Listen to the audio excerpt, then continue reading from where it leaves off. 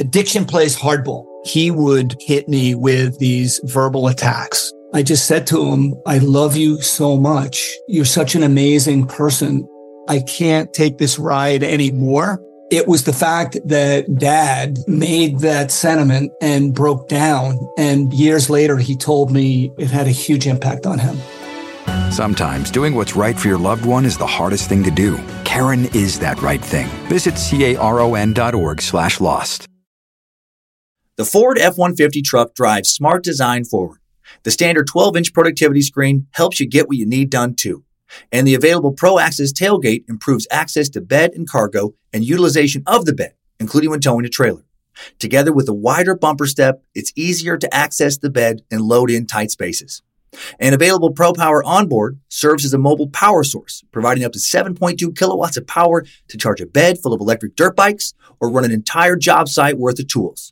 I'm still driving my 2016 F-150 truck and 90,000 miles in. As long as I keep it clean, it honestly still looks brand new. I've taken it down snow-covered Forest Service roads, taken it out camping, put a ton of miles on the freeway, had 5 adults in the cabin for long trips, and it's been great everywhere. Super dependable. I still love the way it looks, nice and rugged design, but with a super comfortable interior. And I'm still very happy with the quality sound system and heated seats. And since I bought my 2016 F-150 truck, the list of standard amenities that make a truck feel like a luxury vehicle have only grown. Tough this smart can only be called F-150. Find your local Ford dealer at Ford.com. Pro Access tailgate available starting spring 2024. See Owner's Manual for important operating instructions. Ted Kaczynski, the Unabomber. Before this week, when I heard that name, that nickname, the word manifesto popped up in my head. Picture that infamous police sketch of some creepy-ass mustachioed dude in a hoodie wearing some aviator sunglasses. I imagine a bearded, wild-eyed maniac living alone in a remote Montana cabin making and mailing bombs. And that was about all I knew. Know a whole bunch more now. I know the full story of a man who started off with so much potential, a literal genius with an IQ of 167 who studied at Harvard, started studying when he was only 16 years old, a guy who had a doctorate in mathematics by the age of 25. His doctoral thesis, written at the University of Michigan, is considered a mathematical work of art. Ted could have lived such a good life. He was a young, handsome professor at the age of 25, had a good childhood, supportive family, no abuse, lots of opportunity. He became the youngest assistant professor of mathematics in the history of the University of California, Berkeley, where he taught undergraduate courses in geometry and calculus. Teaching at Berkeley in 1967. He had a good job at a young age in the beating heart of the counterculture movement during the summer of love. He could have lived so many people's ultimate fantasy. That was maybe the best year and place to be single and under 30 in all of human history. And he could have cared less. Right? Just did not care at all. 2 years later, this increasingly antisocial loner walked away from academia forever. After 2 years, another 2 years, he walked away from civilization in general and moved out into the Montana wilderness. And then he got real weird. Decided he didn't like how reliant society was becoming on technology and industry. Felt like everyone needed to get back to basics. Felt it was time to live simply off the land again. And he started mailing off bombs to kick off a revolution that was supposed to change the world. Well, he didn't change the world. But he did create a fascinating story for today's There's a Fine Line Between Genius and Insanity, Bearded Maniac in the Woods edition of Time Suck. You're listening to Time Suck.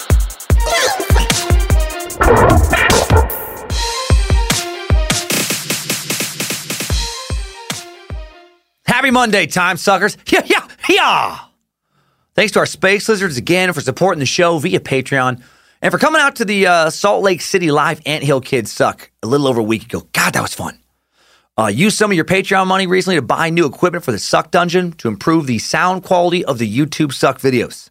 Now the audio on YouTube also coming from the studio mic, not from the shotgun mic on the camera. Hail Nimrod. I'm Dan Cummins, the Master Sucker, the Suck Master, Socrates, and you are listening to Time Suck. Welcome to the Cult of the Curious. Hail Nimrod. Hail Lucifina. Been hailing her a lot more lately instead of telling her to get out of here, instead of saying begone. Praise Triple M and praise Bojangles. Let's have some fun today. Today's Time Suck is brought to you by Season 2 of the Breach podcast. What makes a data breach the worst breach of all time? How about losing our social security numbers, the keys to our identities? How about losing 145 million of them? No bueno. Not fun to have your info out there so someone can hack into your bank account, hack into your cloud storage, maybe find some clean wean pics you'd rather not have out there, and possibly take so much more. Breach is a podcast that takes you inside the world's biggest hacks, how they're done, who does them, and what's really at stake when your private data is compromised. And this season, they're investigating the worst breach ever, Equifax. Who might have your credit info? Not good. And so many of us live on credit. Try buying a car or house without a good score because someone's messed it up by stealing your identity. So listen to season 2 of The Breach, the Equifax story. This time, it's personal. Subscribe to Breach. That's BREACH in your podcast app right now. Get in some extra learning. Thanks again to all the new listeners who have been trying out TimeSuck lately. Numbers been soaring. Thanks for giving me the confidence to buy ads on other podcasts. Hail Nimrod. It's pretty exciting. I know there's a lot of options for what you can put in your ear vaginas out there, and I appreciate you letting us penetrate yours. This is the first podcast I've recorded since Salt Lake City. I know I already said thank you, but man, those shows were so fun. Not just the live podcast, the stand-up shows, the Happy Murder shows. Late Show Saturday, that stand-up show, one of my favorite stand-up shows just ever. Love you suckers. The energy was electric. So we have no more Happy Murder dates for a few weeks. I'm going to be off to Florida this week to head out on a free cruise with Queen of the Suck. Going to be on the Mediocre Time with Tom and Dan cruise March 7th to the 11th. Love those guys. Love their podcast. Can't wait.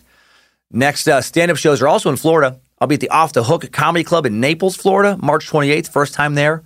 And then the Miami Improv, first time in a long time. I think it is actually my first time in that particular club. And Saturday, March 30th. Then I'll be in the Queen of the Suck of Lindsay's hometown, Cleveland, Ohio, the Warsaw of America, April 4th through 6th, with another live Anthill Kids Suck on Cleveland on April 6th, or in Cleveland on April 6th. Lindsay will be there too. Des Moines, April 11th, Kansas City, April 12th and 13th, Dallas, Texas, the 26th, Houston, Texas, 27th, then San Francisco, Boston, Spokane, Jacksonville, and more. The rest of the dates at dankelms.tv. Now, let's blow this suck the fuck up. It's Unabomber time, meat sacks.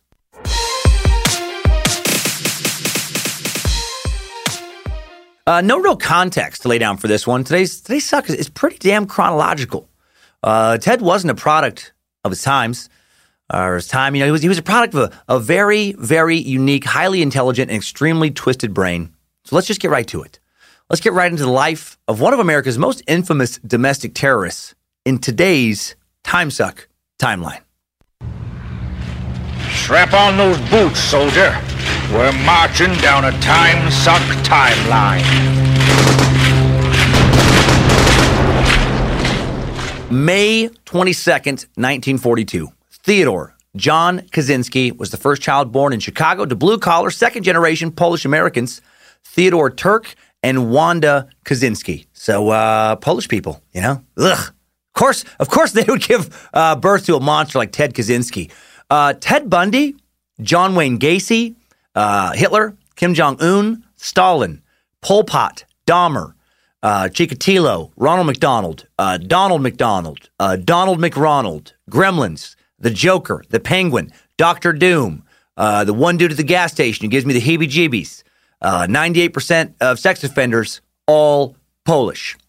A recent study that I found in a place you don't even know about just proved that. It was conducted by some doctors you've never heard of and you can't find anywhere because Google won't allow the results to be found because Google is also Polish.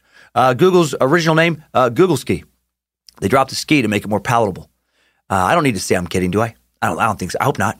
Kaczynski's parents were really second-generation Polish. That's true. Ted was initially a happy and healthy baby when he suffered a terrible outbreak of hives when he was 6 months old. It put him in the hospital for 8 months. And it might have scrambled his noodle a little bit. Now I have something new to be afraid of. I didn't think it was possible for hives to put you in the hospital for anywhere near that long. I got hives once in college for 2 days. Allergic reaction to penicillin. My mom refuses to acknowledge that I'm in fact allergic to penicillin to this day. As if I wasn't told by an actual doctor, Mother, you get my Zappos really angry, Mother. You're lucky you don't have a cat. Hard not to slip into Ed Kemper from time to time now. Anyway, hives, also known as oh my God, I hate some of these words. Urticaria. There we go. Hives is a little easier to say than urticaria. It's a swollen or outbreak of swollen, pale red bumps, also known as plaques or wheals on the skin that appear suddenly, either as the result of the body's reaction to certain allergens or for unknown reasons. Super sexy. Hives usually cause itching, but may also burn or sting. They can appear anywhere on the body, including the face, lips, tongue, throat, or ears. Hives vary in size from the size of a pencil eraser to the size of a dinner plate. Ugh. May join together to form larger areas known as plaques. They can last for hours, up to 1 day before fading. Hives can also be accompanied by swelling, which can kill you if swelling constricts your airway, for example. And usually you get hives from an allergic reaction to something like nuts, chocolate, fish, tomatoes, eggs, fresh berries, milk. Certain insect bites, medications can cause hives. But you can also get chronic urticaria, like baby Ted did, for who knows why. Nobody knows. It's very mysterious. It just happens sometimes. Chronic urticaria or hives lasting more than 6 weeks. Cause of this type of hives is usually very difficult to identify. And in fact, it's impossible to determine why they show up in many cases. So young Ted, stressful first 2 years on Earth, separated from his parents, left in a hospital bed to be alone much of the time. Not good for his brain when it came to social development. Not good for psychological health. Human babies are born, obviously, super dependent on their parents. Babies undergo huge brain development, growth, and neuron pruning during the first 2 years of life. And this brain development, as well as social, emotional, and cognitive development, depends a great deal on a loving bond or attachment relationship with a primary caregiver, usually a parent. There's increasing evidence from the fields of developmental psychology, neurobiology, animal epigenetic studies that neglect, parental inconsistency, and a lack of love can lead to long-term mental health problems, as well as to reduced overall potential and happiness. So hug your babies. Spend time with your babies. Don't put them in a little, baby carrier and just let don't put baby in a corner. You heard Patrick Swayze, right? You watch Dirty Dancing. No one puts baby in a corner. Okay, don't do that. Some people do put babies in corners, and it doesn't help the babies. And then, this early hospital stay may have truly affected Ted's social and psychological developments in pretty negative ways. In extreme cases, severe emotional neglect from an infant's primary caregiver can lead to a condition known as failure to thrive. I remember studying about that years ago in college. It was so sad. Decelerated or even arrested physical growth, height and weight measurements can fall below the 3rd or 5th percentile. Basically, like a plant no one waters, a child can stop growing if it's not given enough attention and love. Emotional neglect can lead to various attachment disorders, make it easier for someone to form, make it harder, for someone to form meaningful relationships when they're an adult later. Something Ted would for sure struggle with. Dude had basically no meaningful relationships once he got into his, mid-20s. And didn't have a lot before then. When Ted came home from the hospital in March of 1943, his mother would write, "Baby home from hospital and is healthy but quite unresponsive after his experience." Quite unresponsive. Interesting note. Later in his childhood, if Ted was shown photographs of when he was an infant, being held down by doctors examining his hives, he would become overwhelmed, anxious, and disgruntled.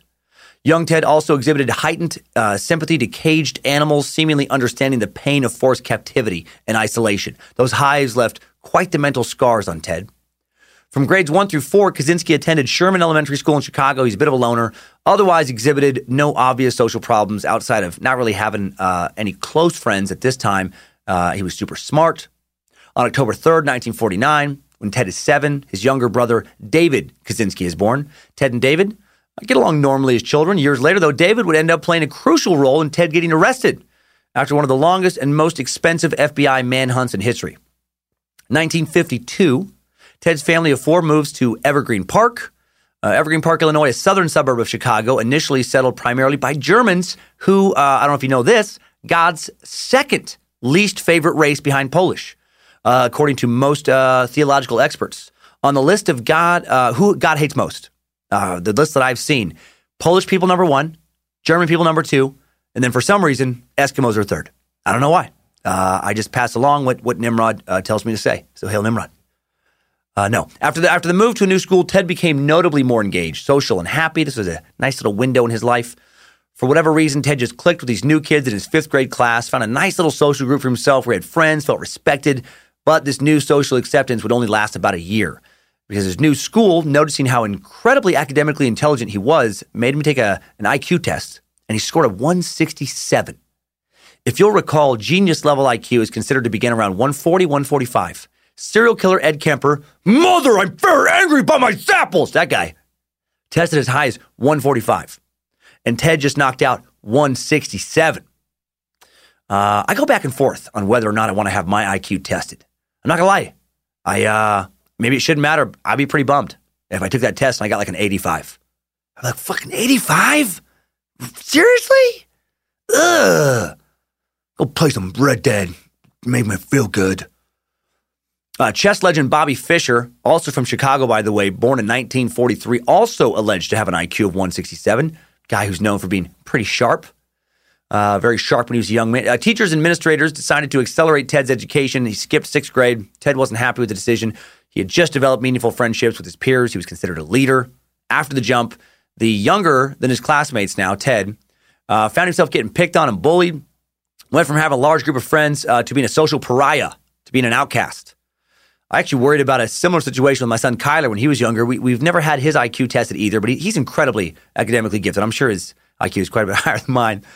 We had him skip 2nd grade. He switched into a program in his school for advanced kids, and then the teacher recommended him for a different school for advanced kids, and he tested into that.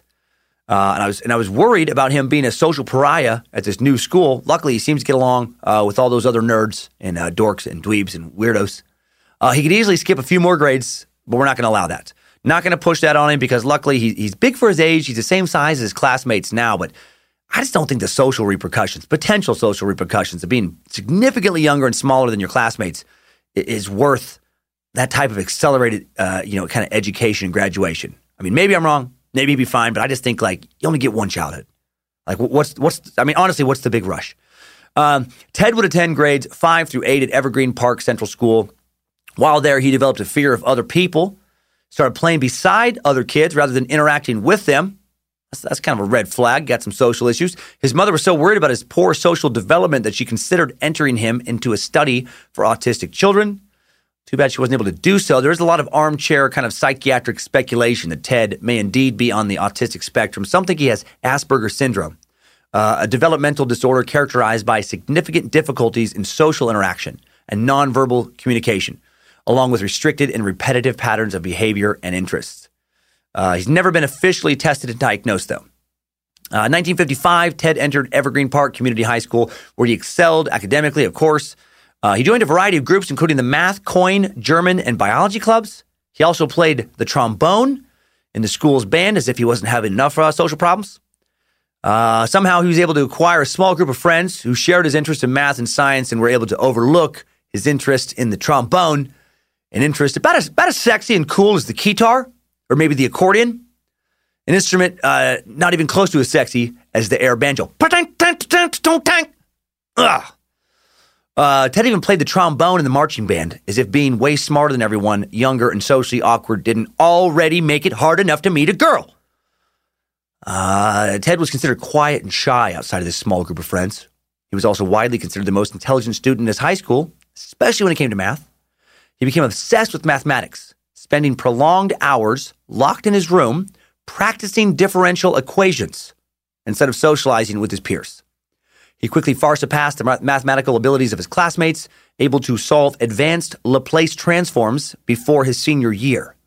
And what is a Laplace transform, you ask? Well, it is a series of exponentially increasing fractions that also operate as prime numbers that can be converted into integral algorithms and subverted and folded into theoretical chemical compounds that act as placeholders or Laplaceholders for helium-infused particles that magnetically conduct subatomic acceleration if left in a vacuum or nightstand or hung from a keychain. And if you know more about math than me, you know that what I said was complete gibberish. I just strung together a lot of big words, and I don't know what some of them mean. A Laplace transform is an integral transform. It's not a transformer. That'd be fucking cooler. Named after its inventor, Pierre Simon Laplace, it takes the function of a real variable, t off in time, to a function of a complex variable, s, complex frequency. And if you have any fucking idea what that means whatsoever, you are much more educated than I am when it comes to math. That entire, the real definition was still gibberish to me. Made about as much sense as my nonsense definition. Might as well have been defined as a molecular hyperbole that divides itself by multiple gerbils when it feels threatened or tries to wormhole through the moon matrix. I'd be like, oh, okay, that's reasonable. Ted took the most difficult math classes his high school offered, yet still felt unchallenged. I cannot relate to that. I took the easiest math class offered by Gonzaga University, like the one that all the athletes and the liberal arts majors like myself took, still challenged.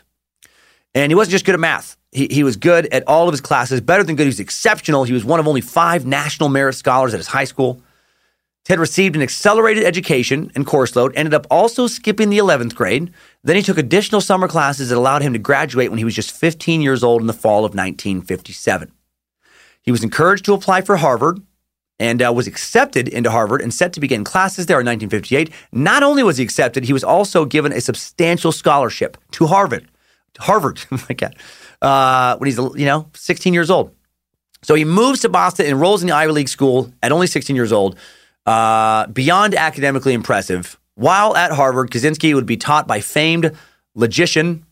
It's like logic. I hate this word. I think it's like a logic. It's like if you crossed a magician with someone who's good at logic. I think it's a logician. You know what? I didn't put the phonetic one in for that one. Logic, I-A-N, whatever. William Van Orman Quinn was the guy who taught this. He scored at the top of Quinn's class with a 98.9% final grade. Scoring 98.9% in a class. Not one piece of me begins to understand. I can't even pronounce the type of math it is. And he's doing this despite being a couple years younger than most, if not all of his classmates in fucking Harvard. Genius. Kicking ass at math. He also suffers psychologically at Harvard. Some shady-ass experiments conducted at Harvard would help twist a young, insanely gifted, yet fragile mathematical mind into a future domestic terrorist. First those hives, now he gets his powerful noodle scrambled at Harvard. In 1959, during Kaczynski's sophomore year, he was recruited for a psychological experiment that, unbeknownst to him, would last for 3 years. The multiple-year personality study was conducted by Dr. Henry Murray, an expert on stress interviews, and quite possibly, based on some of the experiments he conducted and the way he conducted them, also an asshole. The study that involved Ted was sponsored by the Central Intelligence Agency. Got the CIA doing this study. 22 students participate, and they're told they would be just debating personal philosophy with a fellow student. Instead, they were subjected to a purposely brutalizing psychological experiment stress test, which was an extremely stressful, personal, and prolonged psychological attack. During the test, students were taken into a room, strapped into a chair, connected to electrodes that monitored their physiological reactions while facing bright lights in a two-way mirror. Henry Murray's experiment was intended to measure how people react under stress. The CIA backed it because it wanted to find out how to weed out potential agents for being too psychologically weak to withstand interrogation from the enemy. Each student had previously written an essay detailing their personal beliefs and aspirations, like their core values. These essays were turned over to an anonymous attorney who would enter the room and just belittle a strapped-down student based in part on the disclosures they had made. And then this was filmed, and then the students' expressions of impotent rage were then played back to them several times later in the study. Just some weird, like Clockwork Orange type shit going on at Harvard. Years later, Kaczynski's lawyers would attribute some of his emotional instability to his participation in this exact study. I mean, I bet he's 17 years old when this starts. He's strapped into a chair. He's screamed at by some asshole making fun of everything he's ever believed in or wanted to do. He then has his reactions to being bullied thrown back in his face. Pretty fucked up. And he was fucked with in this experiment off and on for 3 years, from 17 to 20. When he's trying to figure out who he is and how he fits into the world. Over 3 years, Kaczynski logged over 200 hours of being psychologically abused in this study. And Kaczynski is claimed to have had the worst physiological reactions of anyone who participated. This is the guy who hated feeling trapped as a kid, the guy who empathized with caged animals. He should have, been screened beforehand and not allowed to participate in this study. He was too fragile. The experiments, paired with his lack of social skills and memories of being bullied as a child, caused Kaczynski to suffer from horrible nightmares while at Harvard. And was his mind also being altered and messed with LSD during some of these interrogations? I mean, that's not confirmed, but I think it's possible. This is when the CIA was working on their MK Ultra mind control experiments. If you will recall from the MK Ultra bonus suck 8 a while back now, We know the CIA was conducting LSD experiments at this time. They also conducted experiments at Harvard around this time, right? We also know they didn't necessarily tell whoever they dosed with LSD that they had been dosed. Kaczynski himself would reveal much later in life that a distrust of authority and some anarchist fantasies began to manifest themselves in his mind around this time. Yeah, I bet they did. He started fantasizing about fucking with people in the government that fucked with him. 1962, 20-year-old Kaczynski graduates from Harvard with a bachelor's in mathematics. He moves to Ann Arbor, Michigan to continue his mathematical studies at the University of Michigan, where he'd been given a substantial grant and a guaranteed teaching position.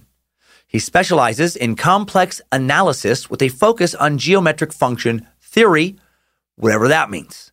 He was mucher gooder than meer in numbersers. Professors at Michigan were astounded by his drive and commitment to academics. One professor, Peter Duran, when describing Kaczynski, later stated, he was an unusual person. He was not like the other graduate students.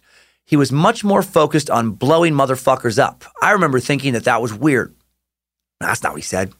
He did say he was unusual, though. And he also said he was much more focused on his work. He had a drive to discover mathematical truth. Professors also claimed that describing him as merely smart was insulting. It was incredibly simplified and demeaning. He was far more than smart. He was a genius. He was passionate about his studies, pursued his work to a higher goal than most, if not all, of his peers.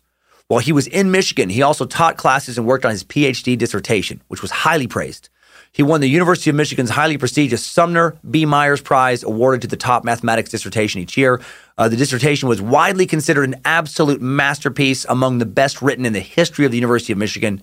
He followed up his dissertation with 2 journal articles before he left the University of Michigan, later published 3 more. I could read you some of those excerpts, but I don't want to either A, fall asleep while recording my own podcast, or B, get so angry that I have no idea what's being talked about that I start punching holes in the walls of the Suck Dungeon. 1967, Kaczynski earned his doctorate degree from the University of Michigan, moved west to teach at the University of California, Berkeley. Kaczynski, at the age of 25, became the youngest assistant mathematics professor in the history of the University of California, Berkeley. Not too shabby, man. Dude is on academic fire and fuego. Although greatly respected by faculty students, however, despite only being a few years younger than him, did not care for Ted.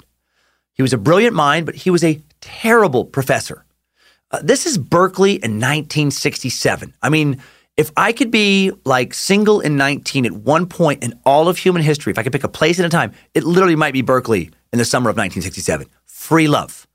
You know, this is the summer of free love, the height of the hippie counterculture movement. Hot, barefoot, bohemian co-eds, long flowing dresses, flowers in their thick, luxurious, beautiful hair. No bras, no moral hang-ups on sexuality. Hail Lucifina, so much weed.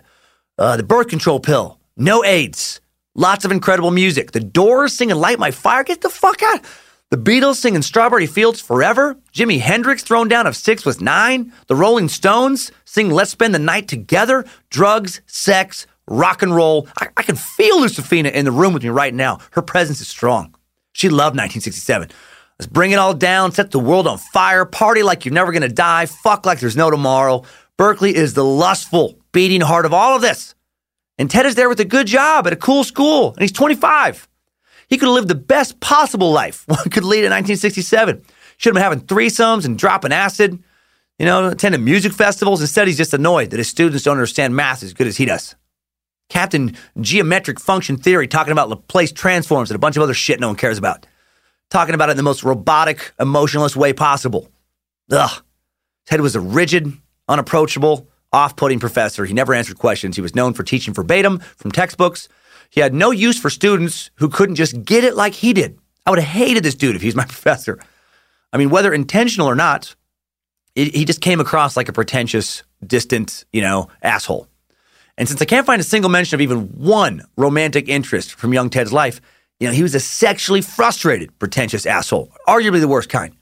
He kept his ween too clean. Maybe he wouldn't have, sent out some bombs later if he would just got his dick a little dirtier.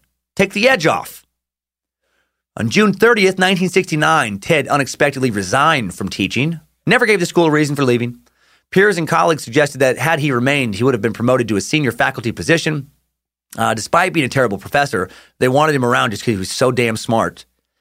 Some think he walked away because, he's probably just allergic to fun and he got bored. But something people think he walked away, because he'd figured out all the equations that he knew how to kind of look into. Like, how insane is that?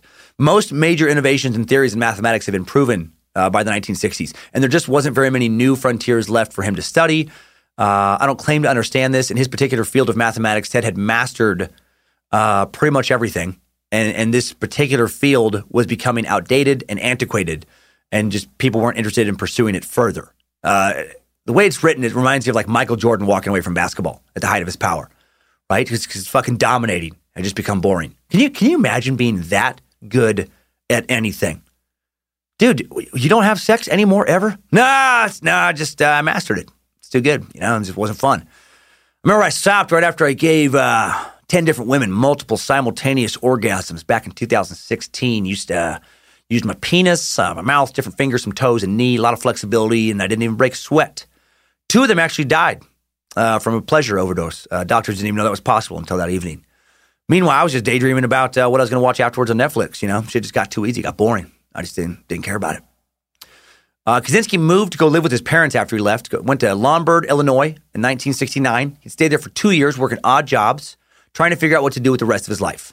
He longed to get away from civilization, away from people who either irritated him or who just didn't largely trust. He wanted to get away from the system that tormented him at Harvard. He decided to go off the grid, but where should he go? He finally picked Lincoln, Montana. Less than 80 miles east of Montana's big college town, Missoula, a city only 2.5 hours drive from the Suck Dungeon here in Coeur d'Alene, Idaho. Lincoln's super remote, small town of about 1,000 people. He bought some land, 1.4 acres to be exact, outside of Lincoln with the help of his brother David.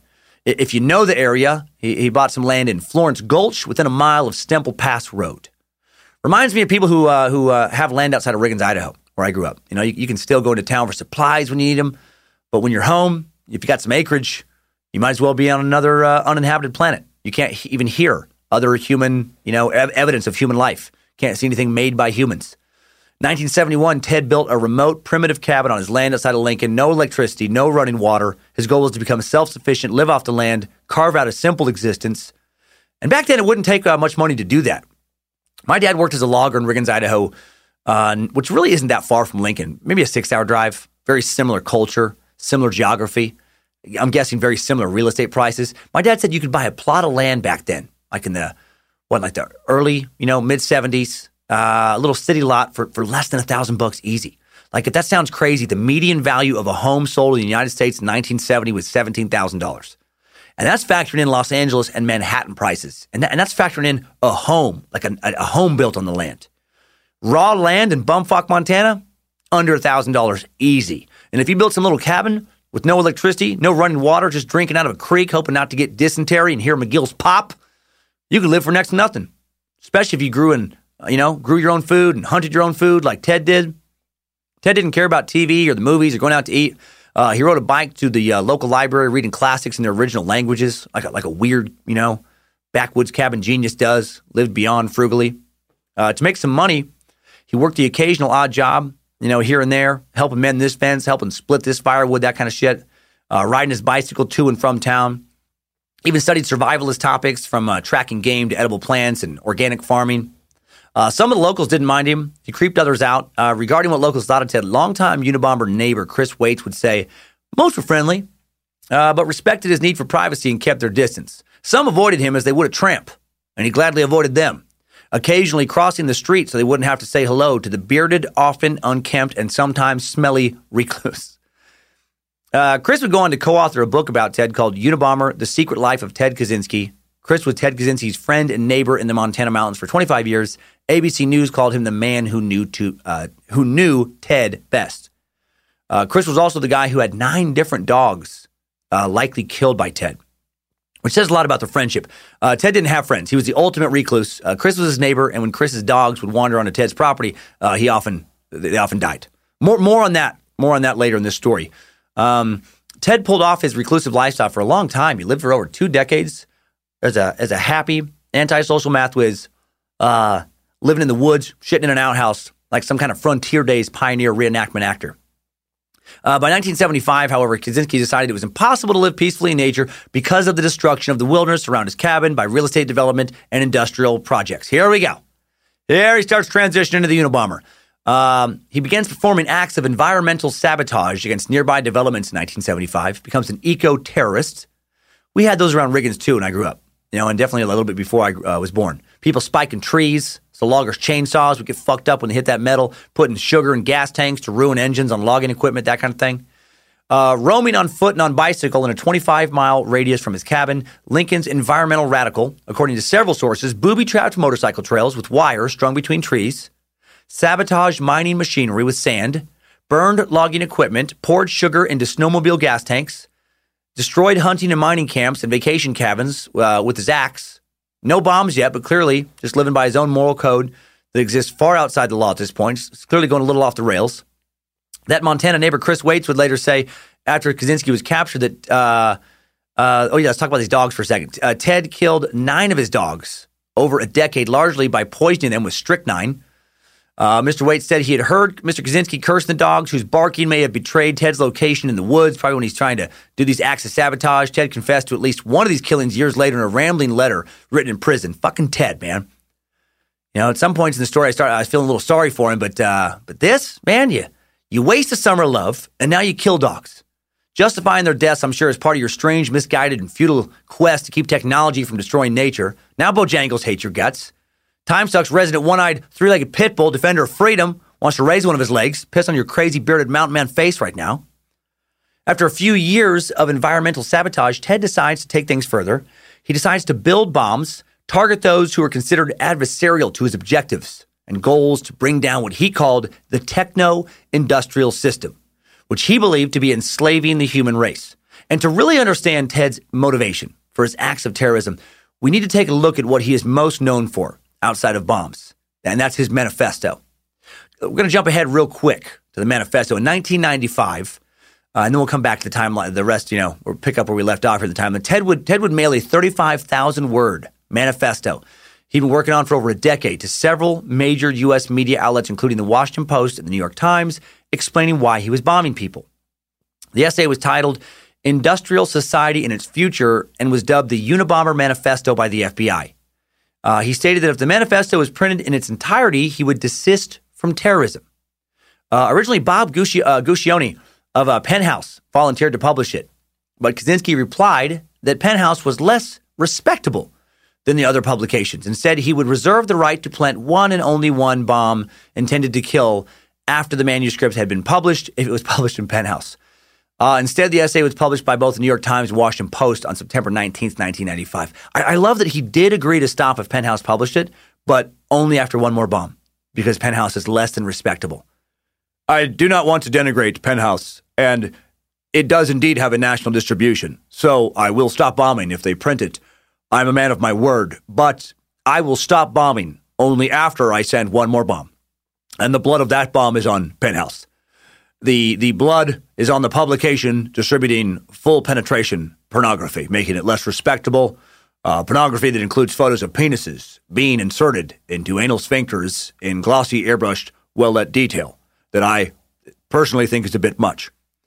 Penthouse, man. That's where I saw full penetration for the first time. In a Penthouse magazine that someone had placed in a grocery bag and left out in the woods outside of Riggins, Idaho. Not kidding. Old school bag in the woods porn. My friends Kyler and Chance, they found out about the bag somehow. I think their older brother John told them about it. I don't know who first put it in the woods. Maybe Saint Penthouse. Maybe the patron saint of full penetration. My mind was blown. I remember being so confused. I remember looking over their shoulders. We were all crouched down. I remember looking over Kyler and Chance's shoulders. And I was just so confused by the sight of an erect penis in a woman's butt.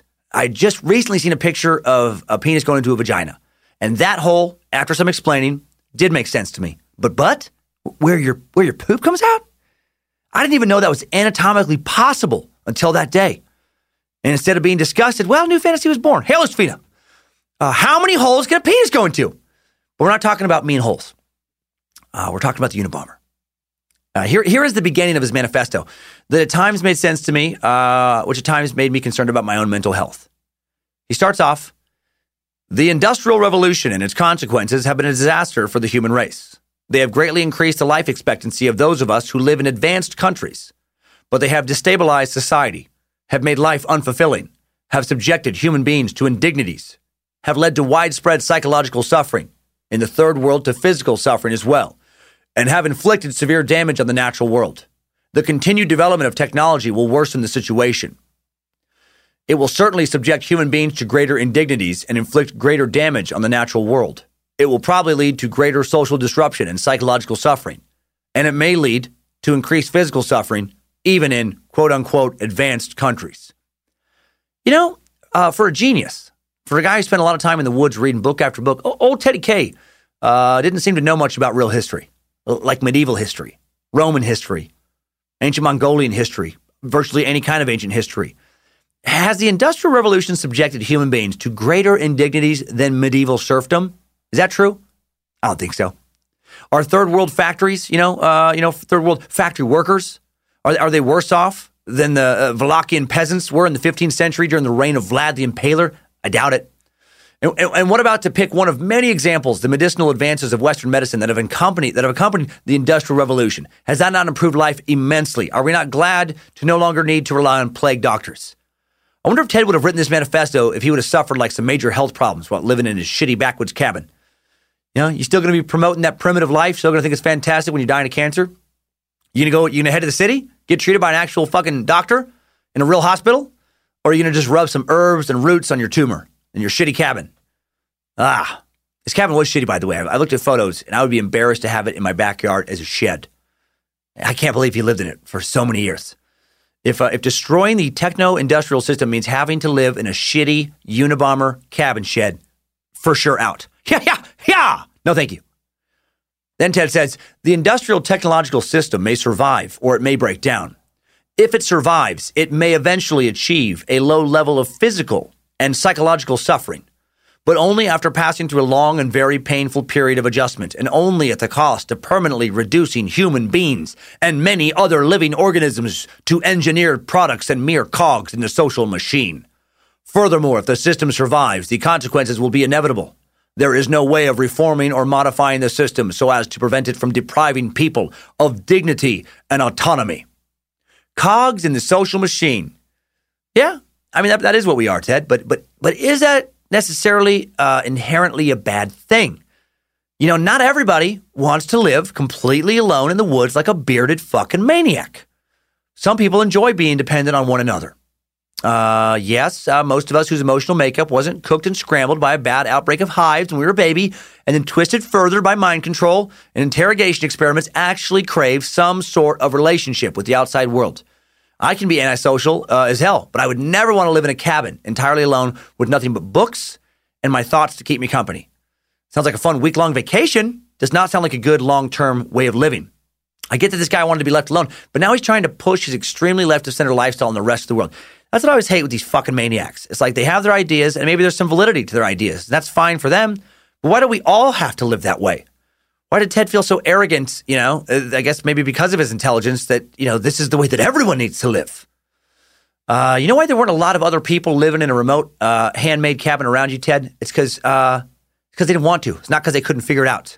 They would rather live, as hard as it may be to imagine, because Ted is still alive. If somehow he could hear this, I doubt he listens to the podcast, but they would rather live in an apartment in a city, surrounded by people and choices of entertainment and food options and all that kind of, than live in some Unabomber Looney Tune cabin. A lot of people prefer that. People prefer the suburbs. Some people love the suburbs. Some people love their studio apartment in Soho. Fucking maniac, man. As smart as he was mathematically, moron when it came to understanding the diversity of human desires. Okay, I'm going to skip ahead now in his rambling manifesto and just pick a few more experts because it's so long. He says, we therefore advocate a revolution against the industrial system. This revolution may or may not make use of violence. It may be sudden or it may be a relatively gradual process spanning a few decades. I love his use of we here. We advocate. I think you mean me. Close, but not we. You're alone. No one's in that cabin with you. Not sure who you think is joining this revolution. Not sure what voices the voices in your head are talking to you about right now. He says, this is not to be a political revolution. Its object will be to overthrow not governments, but the economic and technological basis of the present society. Yeah, good luck with that. I actually think it would be easier to overthrow the government than it would be to get people to overthrow their dependence on technology, right? Like some anarchist might be like, no, you're gonna overthrow the government? Okay, hell yeah. Man, whatever. Fucking Rage Against the Machine, all that shit. Let's do it. Bunch of crooked politicians in bed with Big Pharma, corporate America. Let's shake shit up. Yeah, let's do this. Oh, wait, what? I'm sorry? What did you say? You want me to toss away my iPhone? You want me to throw away my MacBook? I watch Netflix on that. You want to take my PS4? I can't play Red Dead Redemption? My F-150, I don't even get to drive a truck? Motherfucker, I just bought new fuel rims. Just had a leveling kit put in. I just paid ahead of my SiriusXM subscription. No, I'm out. Hey, motherfucker, I'll cut your hands off if you try to take my 4K flat screen. All right, get out of here, Ted. Thought you were cool for a second, psycho. Yeah, no one's getting rid of technology. Sorry, Ted, it is beyond here to stay. Later, Ted writes, in modern industrial society, only minimal effort is necessary to satisfy one's physical needs. It is enough to go through a training program to acquire some petty technical skill, then come to work on time and exert the very modest effort needed to hold a job. The only requirements are a moderate amount of intelligence and, most of all, simple, all caps, obedience. If one has those, society takes care of one from cradle to grave. Obedience! Ted does not like obedience. He does not like feeling that he has to be obedient to the man or anybody. Of course he doesn't. Right? He was strapped to a chair, psychologically tortured in college. And then he continues to ramble on and on and on in his manifesto, David Icke style, talking about leftists a lot. Leftism is a totalitarian force. Leftists hate America. They hate everything successful. They hate white men. Then he attacks conservatives. He thinks conservatives are fools who ignore the influence of technology in accomplishing leftist goals. Says that technology has separated man from nature, etc. A lot of rambling thoughts to go on and on and on. And honestly, he does make some good points throughout his ramblings. Many of us probably are too disconnected from nature. The extreme left is intolerant towards ideas and values that are not their own. So is the extreme right. But Ted never offers, in all 35,000 words, what it would take to, resolve everything. He never offers a solution. How are we supposed to get rid of technology and live happily? How exactly does that happen? How will it make life better? He doesn't know. He just hates being controlled, hates being obedient. Clearly pushed back from that study. He wants to be left alone. He's happy in nature. He thinks a natural life like kids would be better for everybody. And how does one accomplish that? How does one, create this life for everybody? By launching a violent revolution against technology. This seems to be the basic motivation for his actions throughout the rest of this timeline. And before we jump back into this timeline, a quick word from one of today's sponsors. Today's Time Suck is brought to you by Mr. Chuck's Funeral Funhouse. No one knows how to put the fun in funeral like the fine folks at Mr. Chuck's Funeral Funhouse. They offer a variety of entertainment packages that can turn a grave dig into a shindig. You can purchase the basic package. The basic package includes a casket with some built-in hydraulics that literally raise your guest of honor up from the dead. A trained operator will stand up your strapped-in loved one, have them tear up the dance floor in death like they never could in life. Each casket also comes with subwoofers, a disco ball, and built-in laser light show. Or you can purchase the premium package. The premium package includes everything from the basic package, plus a firework live cremation service where you can watch your loved one get turned into a human sparkler. You can watch commercial-grade fireworks sewn in beforehand by a Mr. Chuck certified mortician/explosive expert shoot out into the sky. The guest of honor gets burned into an urn as the show winds down. Convenient. And Mr. Chuck is offering Time Suckers 50% off their deluxe catapult package. A giant catapult will be brought to the funeral location of your choice by the fine folks at Mr. Chuck's Funeral Funhouse. You can launch your loved one through the air, let them soar like never before, and win cash and prizes while you do so. Why grieve when you can heave? If the body makes it at least 50 feet through the air, $10 worth of Mama Ridgway's Clean Wean soap for everyone. At least 100 feet, 1 year subscription to Pootie and Juju. Put it in your lunchbox, Shirley. Launch him, Pootie. Aim him, Pootie. Fire him, Pootie. At least 150 feet, free 2-year enrollment at the Chikatilo Wrestling Academy. And if you can hit a burning funeral pyre 200 feet out, everyone wins a new car. Yeah! Load the Kevin. Aim the Kevin. Fire the Kevin. So send your loved ones out in style. Hire Mr. Chuck's Funeral Funhouse. Let them know you care by launching those motherfuckers through the air. Every deluxe catapult package comes with 2 practice cadavers stolen from local nursing homes. You can only have 2 practice attempts. After that, you have to launch the body at the funeral only one time. No extra practice shots are allowed. And that, of course, is not today's sponsor. Well, it'd be fun if it was. Where's that parallel dimension? Today's Time Suck is brought to you by Ozzy Confidential. What does punk rock have to do with steroid abuse? How does a soap company save a suicide? Ozzy Confidential, the newest podcast from Ozzy, tells all. Host Eugene S. Robinson, journalist, actor, stuntman, frontman, creator of Sex with Eugene, True Stories, and Eugenius, is now all up in your ear holes with interviews from the underground. Ungoogleable, untold, undiscovered until now.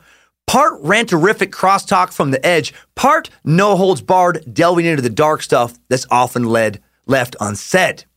Complete with a soundtrack to die for, Ozzy Confidential is a podcast for people, personalities, and weirdly wild notions about what we reveal and what we most want to conceal. Episodes can be 20 minutes, they can be 2 hours long. You never know. Whatever is best for that episode. On Ozzy Confidential, the form fits the function, so listen up for Ozzy Confidential, available everywhere audio lives. And if you just can't wait, listen a day early, only on Himalaya. You can download the Himalaya Podcast app. This is the podcast your mother warned you about, only from Ozzy. Live curiously. Now let's get back to 1978. The year Ted escalates from saboteur to terrorist. Load the Ted! Aim the Ted! Fire the Ted! In the spring of 1978, Ted heads back home to visit his family, also drops off his first bomb. I feel like the bomb part is the primary motivation for this visit. He doesn't feel like his acts of local Montana environmental eco-terrorism are enough, right? He's got to attack the sources of technology and industry. His first bomb targets Buckley Christ, a mechanical engineering professor at Northwestern University. Someone teaching young minds to do the most horrible, disgusting, vile things imaginable. Stuff like how to build medical devices and useful industrial products. Ugh. On May 25th, 1978, Kaczynski drops a package off containing his homemade bomb in a parking lot at the University of Chicago. Someone found the package, delivered it to Christ on the 26th. Christ noticed the package was marked return to sender, as if he had sent this package out. Got a little suspicious. Not sure why Ted labeled it that way. Like Chris would send a bomb to himself. So, he knew he didn't send this package in the first place. Suspicious. Calls campus security. Security officer Terry Marker opens the box. When he does, the bomb explodes. Luckily, not a very big explosion, left him with only a minor wound on his left hand. The primary component of this first bomb was a length of metal pipe, a length of metal pipe about 1 inch in diameter, about 9 inches long, containing smokeless explosive powder, contained in a box. The box and the plug sealing the pipe's ends were handcrafted from wood. Most pipe bombs use threaded metal ends. The wooden ends lacked the strength for significant pressure to build up within the pipe, which is what greatly weakened the blast. The bomb's trigger was a nail tensioned by rubber bands, which would strike 6 common match heads when the box was opened. The match heads would ignite and initiate combustion of the powder. Kaczynski would later use batteries and heat filament wire to ignite the powder more effectively. Maybe if Kaczynski himself had a mechanical engineering degree, his first bomb would have been more powerful. Luckily, it wasn't. After this first bombing, Ted briefly worked with his younger brother and father at a foam factory back in Illinois. Foam cutting engineers in Addison, Illinois. Weird job for a, recent PhD, recent Berkeley professor. I just picture him not quite fitting in with the other guys at the foam factory. Hey, Jimmy, where'd you work before you came over here? It's loading freight at the railway transfer station. That's a good job. What about you, Tony? I was bouncing for a while at the Green Mill. Yeah, I love that place. My cousin Sheila used to date a bartender there named Vincent. What about you, Ted? I taught mathematical theory at Berkeley for a short time. Then I shoveled snow and split firewood in Lincoln, Montana to live as a survivalist. I also helped Mr. Livingston replace the gate on his fence, when I wasn't writing a manifesto on how to start the upcoming techno-industrial paradigm subversion. Yeah, okay, yeah, all right. Anyway, hey, okay, guys, let's go. What the fuck? How does this guy fit in here? Well, back in Chicago, Ted has the only romantic experience of his life that I know of. And by romantic experience, I mean he went on 2 very unromantic dates with a woman named Ellen Tarmichael, who was a supervisor at the factory. Based on interviews she would give years later, it does not sound like they hooked up at all. Sounds like she was bored out of her mind, didn't have a good time, never wanted to go on another date with Ted ever again. She said that they had dinner at a suburban restaurant for the first date. 2 weeks after that, which is not a good sign already. 2 weeks after that first date, probably not a good sign. They went out to pick apples and then went to his parents' house where they baked an apple pie. And then she said, it was on that occasion that I informed Ted that I did not wish to see him further on a social basis because I felt we did not have much in common besides our employment. It feels like she maybe just been kind of like pressured, like it was a guy at work. It's like, okay, doesn't sound like she even really wanted to go on this second date. I bet she didn't, man. She probably wanted to talk about like movies and music and like normal shit. He wanted to talk about destroying America's techno-industrial system. God, I wish I could see camera footage of, their date. Do you see Grease yet, Ted? Oh, so good. So fun. Oh, Travolta was amazing. Like, he's such a good dancer in addition to being a good actor. Ted's all, no, I have not seen Grease, nor do I intend to. Ellen, the only grease I am interested in is the kind a man may use to repair a horse-drawn wagon, or perhaps place in between two hand-hewn logs. He is stacked one atop the other, without assistance in the remote wilderness of Montana. Ellen, viewing a motion picture requires financially supporting the techno complex required to film it, which leads to increased material production, which leads to factory construction, which leads to a disintegration of the human psyche and further dependence on urban living, which will lead to further separation from nature, which if taken further... Ellen, why are you putting on your jacket? Ellen, the pie is not finished baking yet. Please, Ellen, we picked this from naturally occurring orchard. Why? Why are you doing this? Ted does not handle Ellen's rejection very well at all. The dude, he's fucking crazy. He writes what was called demeaning, offensive limericks about her. 2 dates. He doesn't want to see him anymore. So he decides to write some demeaning, offensive lyrics and post them up from what it sounded like in like the break room at work. Like these limericks are cited in interviews later with both David, his brother David, and then Ellen. Sadly, neither say what was written in these limericks. And then, because he posts them at work, his brother David, who's actually, another supervisor at this factory, the guy who gave Ted the job, has to fire his brother for what he's done, which is so fucking awkward. Hey, Ted. We gotta have a talk for a minute, buddy. What's going on, David? Is it about the bomb? What? Did you say bomb? Bomb. No. I said mom. Is it about the mom? What? No. What's going on with mom? Nothing that I know of, David. Do you know of something going on with mom? Anyway. Okay. Forget about it. Hey, Ted, it's about Ellen. It's about the limericks, Ted. We need to talk about the limericks. The ones I posted in the break room. Yes, Ted. Those limericks. She's very upset. What did she not like? Did she not like the first one that went, we all know a woman named Ellen. She has a pair of C-cup chest melons. She won't let me touch them or even just suck them, so I'll make more bombs like a felon. Is that the one, David, that she did not care for? Or was it this other one? I bet Ellen has a nice-smelling vagina. I bet it is tighter than a finger trap from China. I want to put my penis inside her like a cowboy to ride her.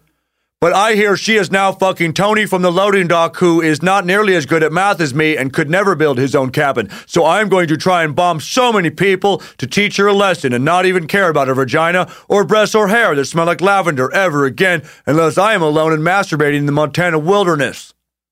Is that the one, David? I admit it may still need some editing work. The end is a bit rough. After all, it is just a rough draft. God, I wish I could find those limericks. May 9th, 1979, John Harris becomes the second victim of an attack linked to the Unabomber. Harris would go on to become a University of Illinois professor.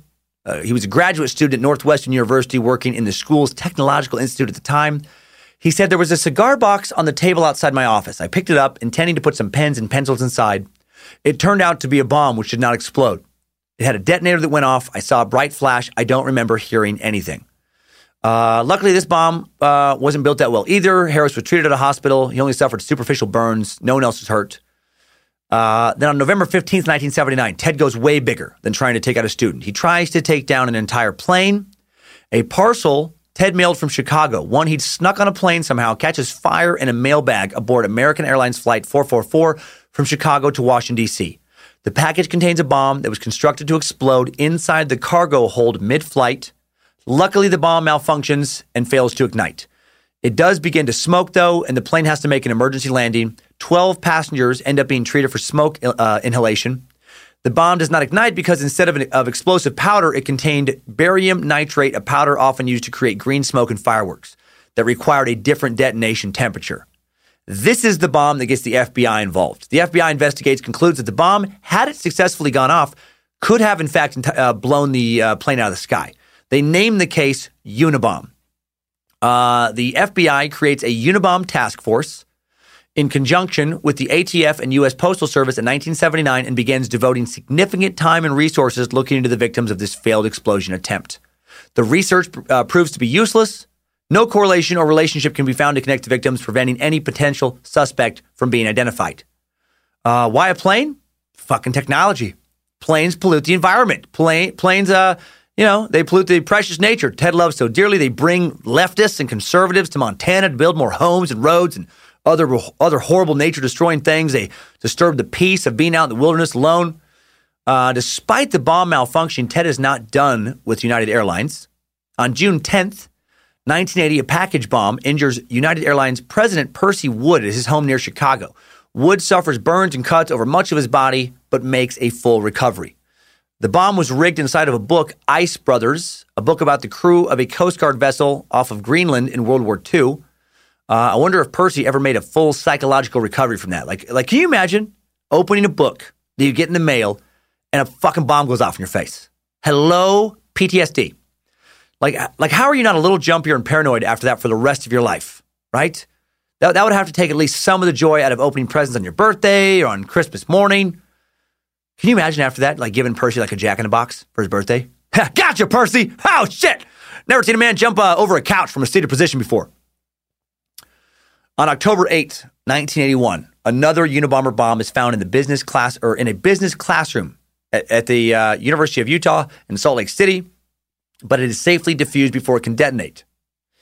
On May 5th, 1982, Janet Smith, a secretary at Vanderbilt University, opens a package containing a bomb. She suffers severe burns on her hands and shrapnel becomes lodged in parts of her body. Luckily, surgeons are able to remove it. She makes a full physical recovery. The FBI still doesn't have a clue who's doing this. Less than a month later, on June 2nd, 1982, Diogenes Angelakos, an engineering professor at the University of California, Berkeley, Kaczynski's old employer, suffers severe burns and has shrapnel lodged in his hands and face. He will also make a full recovery minus the physical and psychological scars. That one had to have been personal. In 1983, Ted, if he wasn't already fully committed to his insane revolution, becomes so now. Someone started building a road through one of his favorite hiking spots back near his Montana cabin. The world he left behind is now headed back towards him. He didn't move to a cabin, where he had to read by candlelight to hear some goddamn car rumble by. He came there to be left alone and try and grow a beard big enough to have its own ecosystem. A beard where a few families of birds, several chipmunks, some squirrels, some moths and ants, maybe a small deer and shit could coexist together in harmony and peace. A beard where a smaller mountain man could find some land inside of it and build his own cabin. And then that little mountain man could grow his own beard that would fit an even tinier mountain man to build his cabin. He moved to Montana so he could create a strange, surreal Russian doll bearded mountain man situation. He moved there so he could walk around naked in the woods and beat off any boners, wherever he felt like, so if they interrupted his hike or thoughts of equations. No, but Ted was hiking to his favorite quiet spot. Then he saw a new road that had been carved. He described this moment later saying, it's kind of rolling country, not flat. And when you get to the edge of it, you find these ravines that cut very steeply into cliff-like drop-offs. And there was even a waterfall there. It was about a 2 days hike from my cabin. That was the best spot until the summer of 1983. That summer, there were too many people around my cabin. So I decided I needed some peace. I went back to the plateau, and when I got there, I found that they had put a road right through the middle of it. You just can't imagine how upset I was. It was from that point on I decided that rather than trying to acquire further wilderness skills, I would work on getting back at the system. Revenge. This is when he really starts to begin work on his manifesto, like properly. Right? He's already been doing shit clearly, but now his ideas really starting to crystallize. He really is wanting to kick this revolution off. When describing his new objectives later, he stated, "As I see it, I don't think there is any controlled or planned way in which we can dismantle the industrial system. I think the only way we will rid of it is if it breaks down and collapses. The big problem is that people don't believe a revolution is possible, and it is not possible precisely because they do not believe it is possible. To a large extent, I think the eco-anarchist movement is accomplishing a great deal, but I think they could do it better. The real revolutionaries could separate themselves from the reformers. And I think that it would be good if a conscious effort was being made to get as many people as possible introduced to the wilderness. In a general way, I think what has to be done is not to try and convince or persuade the majority of people that we are right, as much as try to increase tensions in society to the point where things start to break down, to create a situation where people get uncomfortable enough that they're going to rebel. So the question is how to increase those tensions. Bombs, motherfucker! That's clearly the subtext. That's why, he wanted to start bombing stuff. Wanted to get that tension going. Just, disrupt society, cause things to melt down. I do find it interesting that he's been having these thoughts, for years now, and he finally just puts it together in 83. He's furious with academia, furious with industrialists. May 15th, 1985, the first permanent injuries suffered by one of Kaczynski's victims occur when John Hauser, a graduate student at the University of California, Berkeley, loses all 4 fingers on one of his hands, sustains a severed artery in his right arm, and suffers permanent partial vision loss in both of his eyes. Yeah, good job, Ted. Way to fuck up a talented Berkeley grad student. You really did something great for the environment there. John had dreamed, by the way, of being an Air Force fighter pilot and possibly working one day as an astronaut. Ted, he ruined those dreams. His bomb blew those dreams just to shit. Luckily, Hauser was able to create a new dream for himself, new life for himself. He'd go on to become an accomplished researcher and professor of electrical engineering at the University of Colorado. But in interviews said that, he still gets, obviously, very angry about Ted Kaczynski when he looks at his hand and he thinks about, the dreams he once had when he hears a plane fly overhead and thinks about, like, how he used to want to be up there doing that. On June 13th, a package bomb is discovered and disarmed at Boeing in Auburn, Washington. November 15th, 1985, psychology professor James McConnell, his assistant Nicholas Sweeney are injured by a bomb addressed to McConnell at Ted's alma mater, the University of Michigan. Professor McConnell seems to have embodied everything Ted detested. He was rich, flamboyant, irreverent, controversial. His success came from behavior modification, research and theories, and we know how Ted feels about, behavior modification research. McConnell believed that people could be molded simply by deciding what they should be and then manipulating their behavior. Obedience! McConnell is helping the techno-industrial system create obedient little worker bees. You must pay the price. McConnell's work originated from research with flatworms. This is so weird. After training some half-inch long worms to navigate a simple maze, McConnell then ground up the trained worms, fed them to untrained worms, finding that they were then able to negotiate the maze better than a control group. I know that sounds like one of my lies, but apparently he really did this. No part of me understands it. I didn't know that A, worms could eat other worms, and B, worms could get smarter by eating other worms. And now, a little part of me worries that maybe we have a race of worm people living underground. Maybe they've been getting smarter for centuries, just eating people's brains in cemeteries. I'm pretty sure that's impossible, but might not be a bad idea to keep your eye out for smart worm people, especially if you live near a cemetery where a lot of smart people have been buried. Like, I don't feel like people living in my hometown of Riggins have as much to worry about as people living in like a college town, right? Probably a little bit lower quality worm people. You get back in the dirt, cooter worm dummy. Get back in the dirt, worm cretin. You get back in your wormhole, you damn hillbilly worm fella. Yeah. McConnell was outspoken, popular. He was teaching at Kaczynski's old school. No evidence that he and Kaczynski ever crossed paths, but Ted would have known about him. 1964, McConnell was featured in a Saturday Evening Post article about his work, suggested that someday humans might be able to learn the piano by taking a pill, or to take calculus by injection. 2 months later, McConnell even took his celebrated flatworms on the Steve Allen Show. And then more fame and fortune came in the 1970s with publication of McConnell's popular textbook, Understanding Human Behavior, sold over 1 million copies, used on more than 700 campuses. A 1982 People magazine article pointed out that McConnell's royalties of $250,000 a year provided him with a $40,000 Mercedes, 1,000-bottle wine cellar, and a new $1 million house. And then the Unabomber's package arrived at that house just outside Ann Arbor on November 15th, 1985. Taped to the top was a one-page letter with a Salt Lake City postmark. Said, "I'd like you to read this book. Everybody in your position should read this book." McConnell asked his assistant, Nicholas Sweeney, to open it, and when Sweeney started wrestling with it on the kitchen counter, it exploded. The blast blew a 6-inch hole in the kitchen counter, and Sweeney suffered shrapnel wounds and powder burns on his arms and legs. McConnell suffered a slight hearing loss, but the bombing shook him deeply psychologically, as he pointed out later in a letter provided by a friend and co-author, Daniel Gorenflo. McConnell, who died in 1990, wrote, "I just wandered around the house, scarred, angry, and frustrated." The FBI continues to search in vain for the Unabomber. On December 11th, 1985, the Unabomber kills for the first time. One of his bombs takes the life of Hugh Scruton in a parking lot near his Sacramento computer store. A bomb that looked like a piece of debris killed him when he picked it up outside the back door of a Sacramento computer rental store. It was a crude device filled with tiny pieces of nails to maximize its damage. Scruton had Berkeley connections. He was a summer math student in 1967. Summer loved the year Kaczynski started teaching there. Here's how the government sentencing memorandum for Ted's later federal trial would describe Hugh. Friends recall Hugh as a man who embraced life, a gentleman with a sense of humor who had traveled around the world, climbed mountains, and studied languages.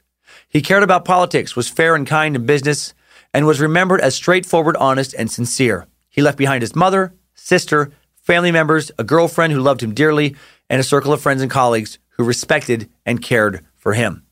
And here's how Ted would describe Hugh's death when he wrote about it in his Montana fucking maniac shed. Experiment 97, December 11th, 1985. I planted a bomb disguised to look like a scrap of lumber behind Rentec Computer Store in Sacramento. According to the San Francisco Examiner, December 20th, the operator of the store was killed, blown to bits on December 12th. Excellent. Humane way to eliminate somebody. He probably never felt a thing. $25,000 reward offered. Rather flattering. Man, just no remorse.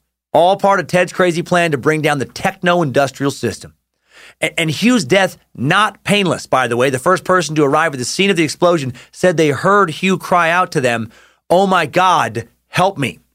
So he did suffer. February 20th, 1987, a bomb injures Gary Wright near his Salt Lake City computer shop.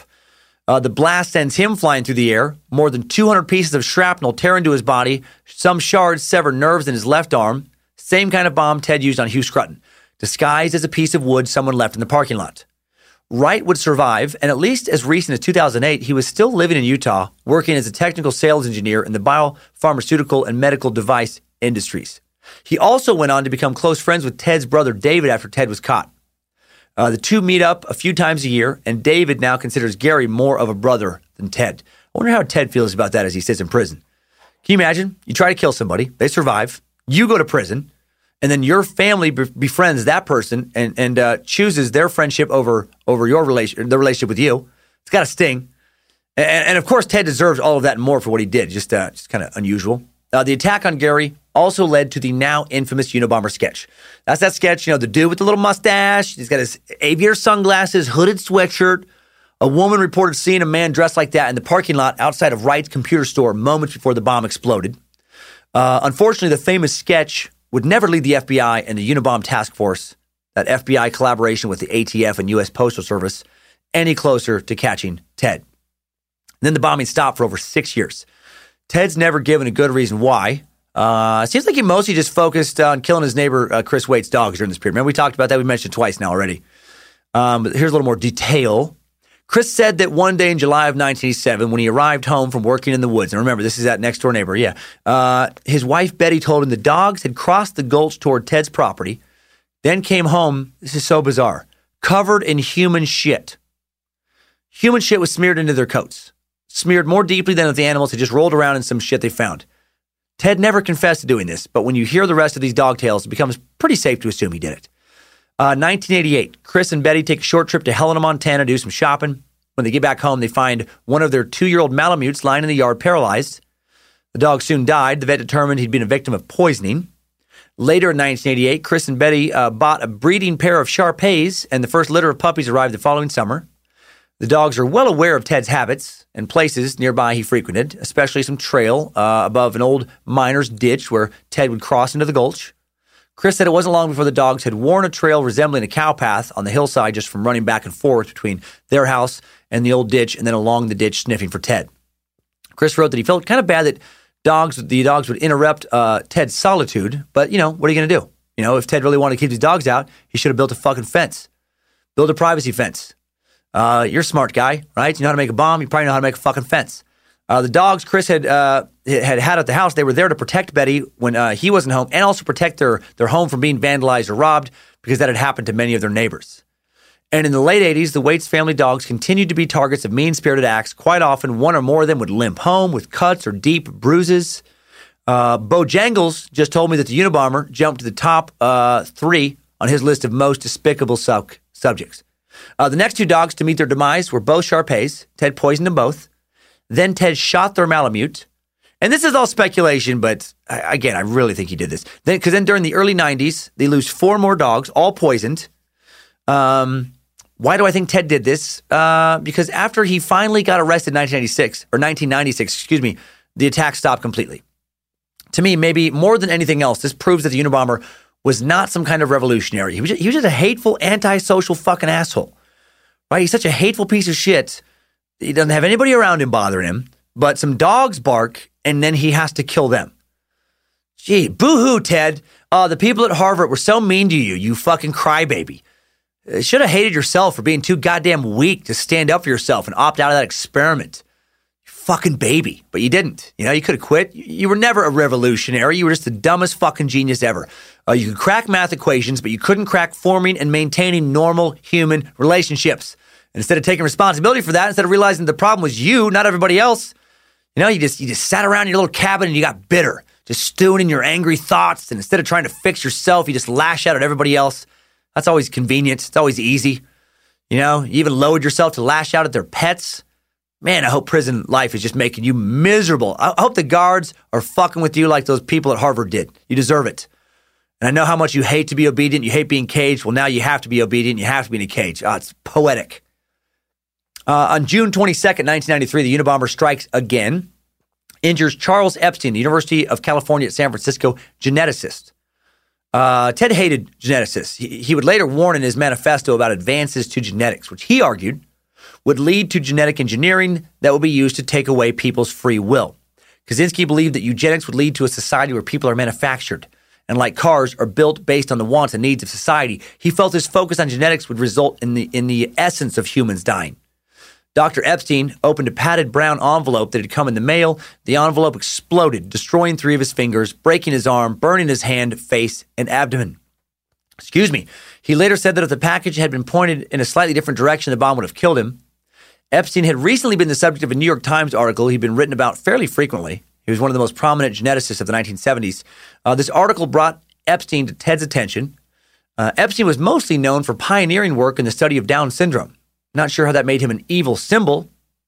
Epstein hypothesized in the early 1970s that the extra chromosome would produce multiple copies of certain proteins, which would produce physical characteristics of the syndrome, a thesis that many researchers initially derided, but then was proven correct. The Unabomber then taunted Dr. Epstein after the attack in another letter for not being smart enough to know better than to open a package from someone he did not know. He just enjoys this. Epstein was also a graduate of Harvard. He got his bachelor's in chemistry there in 1955, got his medical degree there in 1959, so he was really on Ted's shit list. And then just 2 days later, David Gelernter, Yale University computer scientist, would become the Unabomber's next victim. Early in the morning of June 24th, 1993, Gelernter, I don't like it. Gelernter settled in his 5th floor office in Arthur K. Watson Hall at the base of Science Hill. Having just returned from a vacation in Washington, D.C., Gelernter found a stack of mail, including a package, a PhD dissertation he assumed sitting on his chair. Ripping open the package, smoke billowed out, and then there was a flash.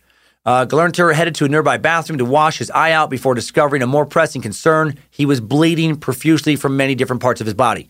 Rather than wait for help to arrive, he hobbled down 5 flights of stairs. He recalled in a 1977 book on the attack, thinking at that point, I'm in pain and royally annoyed. Headed across Hillhouse Avenue to University Health Services. Had he waited, he likely would have bled to death, doctors told him there. When he arrived at the clinic, Gelernter had a blood pressure reading of 0. FBI agents later found one of his shoes in his office where shrapnel sliced through metal filing cabinets. Found his bloodied shirt strewn onto the staircase. The bomb had severely wounded his abdomen, chest, face, and hand. Gelernter would never recover the use of his right hand. Why was he targeted?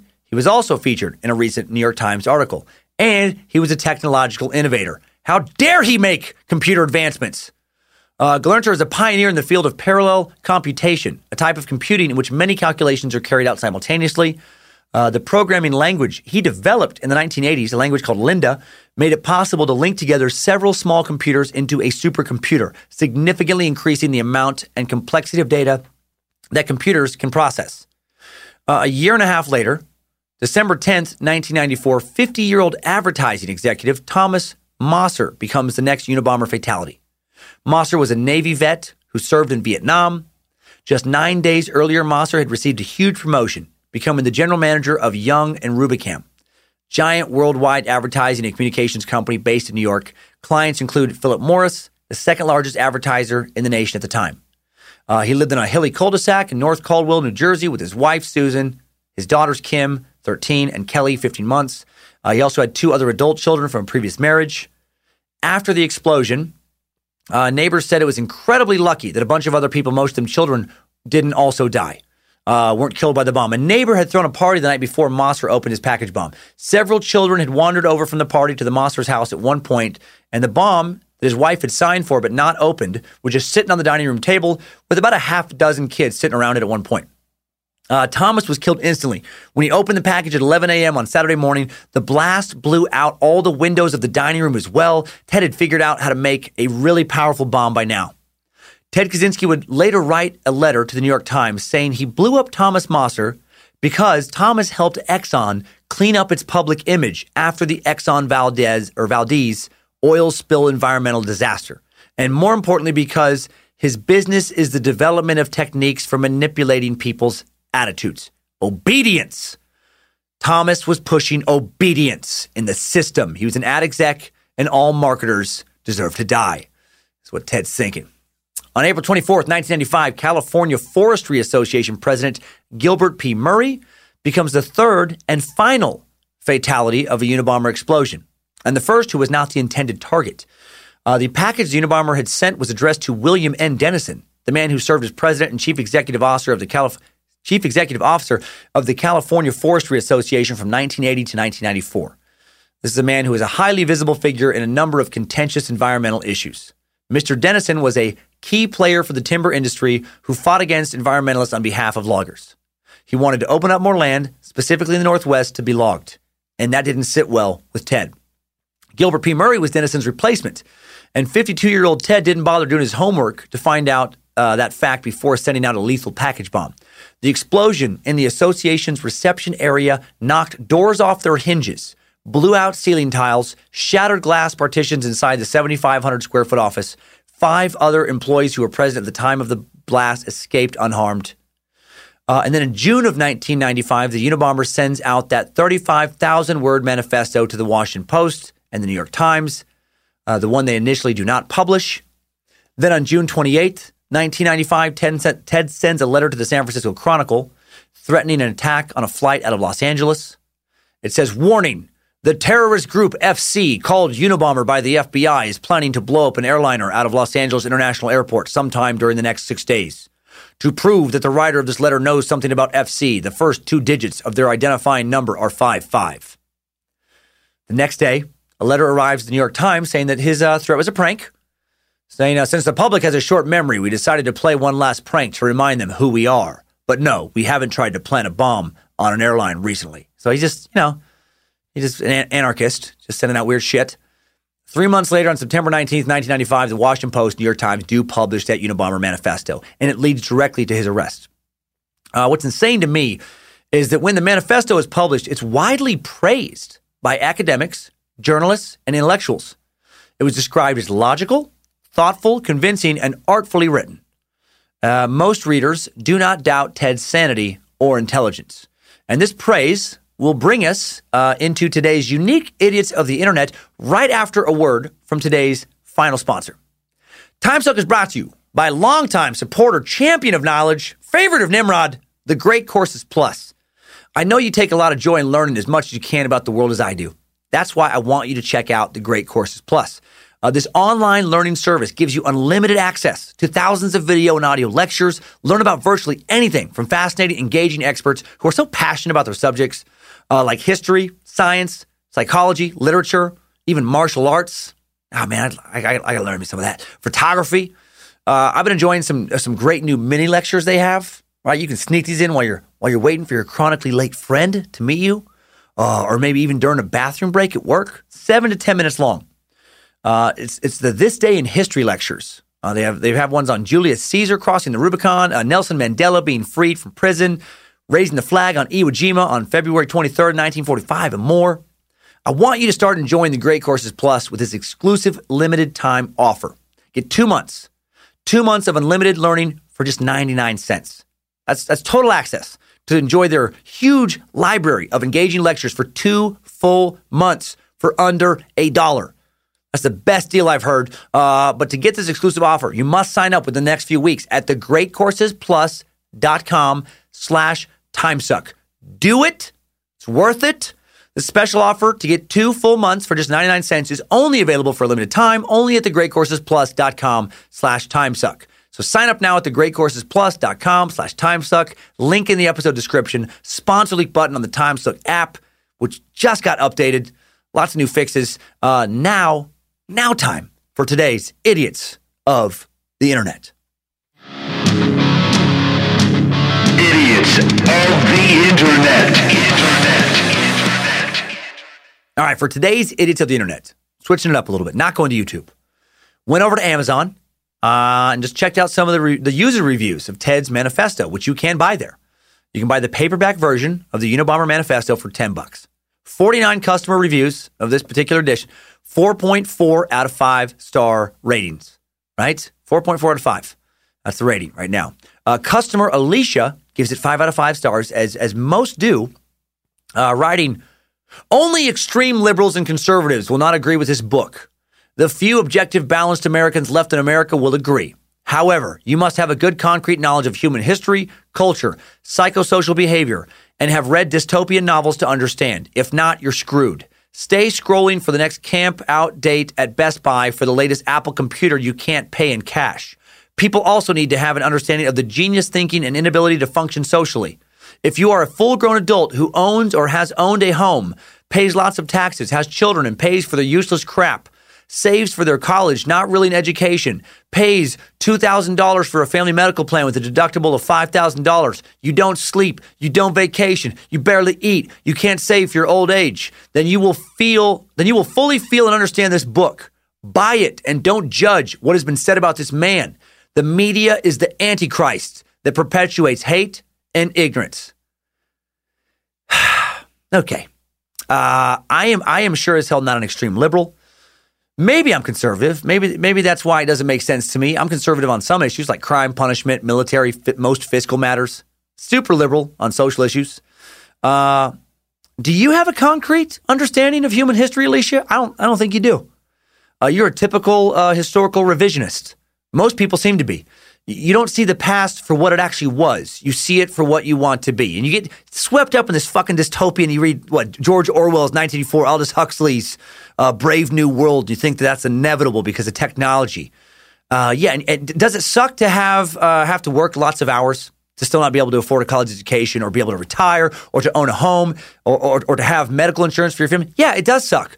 But way back when, way back before the Industrial Revolution, way back before technology, fucking no one had insurance. You know why, Alicia? Because they didn't have any fucking doctors.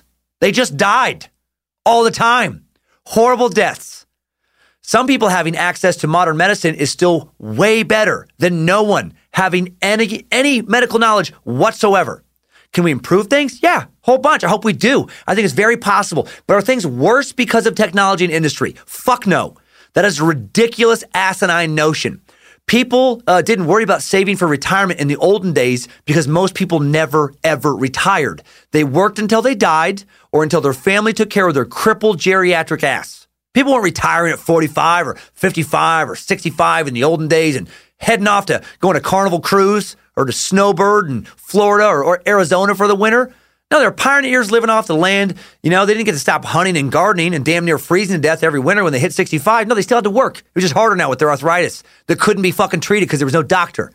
It was just a different kind of work. They weren't working in a factory, but they were still working. And arguably, possibly harder, right? They still had to split firewood, still had to plant crops, still had to kill and cook their food. Well, you don't think that's work? Have you ever lived off the land, Alicia? I highly fucking doubt it. I bet you'd have to, I bet you'd be begging to have some technology back if you had to do it for 1 week. Oh, I bet you'd be crying like a baby. Will people ever stop turning the past into some nonsensical utopian fantasy? Drives me fucking crazy. User Leah gives it 5 stars and posts, excellent, an amazing intellectual perspective and forecast of today's society. And again, just strikes me as a weird thing to say. Like, do people realize that just by using Amazon, they're part of the machine that Ted hated? Right? Ted would never buy this book off of Amazon and then leave a review for other people to read on their technological devices. It's so weird to me, you know? Like someone writes a book that the message is, fuck technology, stay away from it. Fuck computers. And then people go on their computer and read it and then type in positive reviews. He's right. We don't need computers. What? User Gioli Gatti gives it 5 stars and writes, one of the greatest book that I've ever read, which I just find funny because he spelled the color red, not the word that denotes having read something. Kind of just detracts from your literary review clout when you don't spell red correctly. User Amophilos cracks me up with a 4-star rating, writing, exactly as advertised, but ... Why the hell did I buy this? Exactly. You can read the entire thing on the internet for free, by the way. If you're listening to this, you're a big Unabomber fan, Unabomber fan, you don't have to buy it. There's PDFs of the entire thing, and it's written as, as it was published for free. It's all over the place. User Richard Zachary writes in a way that makes me think he may have one of the most punchable faces on the planet. This pretentious son of a bitch. This is what he writes. Back when Kaczynski's manifesto was thrust, rather literally, into the limelight, I read the first 60 or 70 of its numbered paragraphs with unalloyed admiration and agreement. Having rambled back to his precincts by way of some obliquely related research, I have just read his Apologia pro vita sua in its entirety, rereading the portions I perused previously.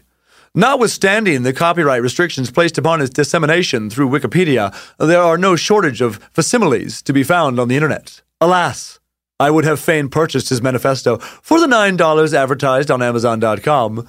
Were there any likelihood that some portion of the proceeds would find its way into TK's prison deposit account? The prospect of enriching the likes of David Gellertner in propria persona, or by way of some hand-picked charity, with a few of my hard-earned shekels, is viscerally unpleasant. TK's manifesto is a sustained Hegelian exercise in diagnostic analysis concerning progressive tendencies in modern societies in which the aboriginal encounter with an untamed wilderness and the establishment of settlements in its midst are but quaint memories preserved in archives or used as fodder for entertainment.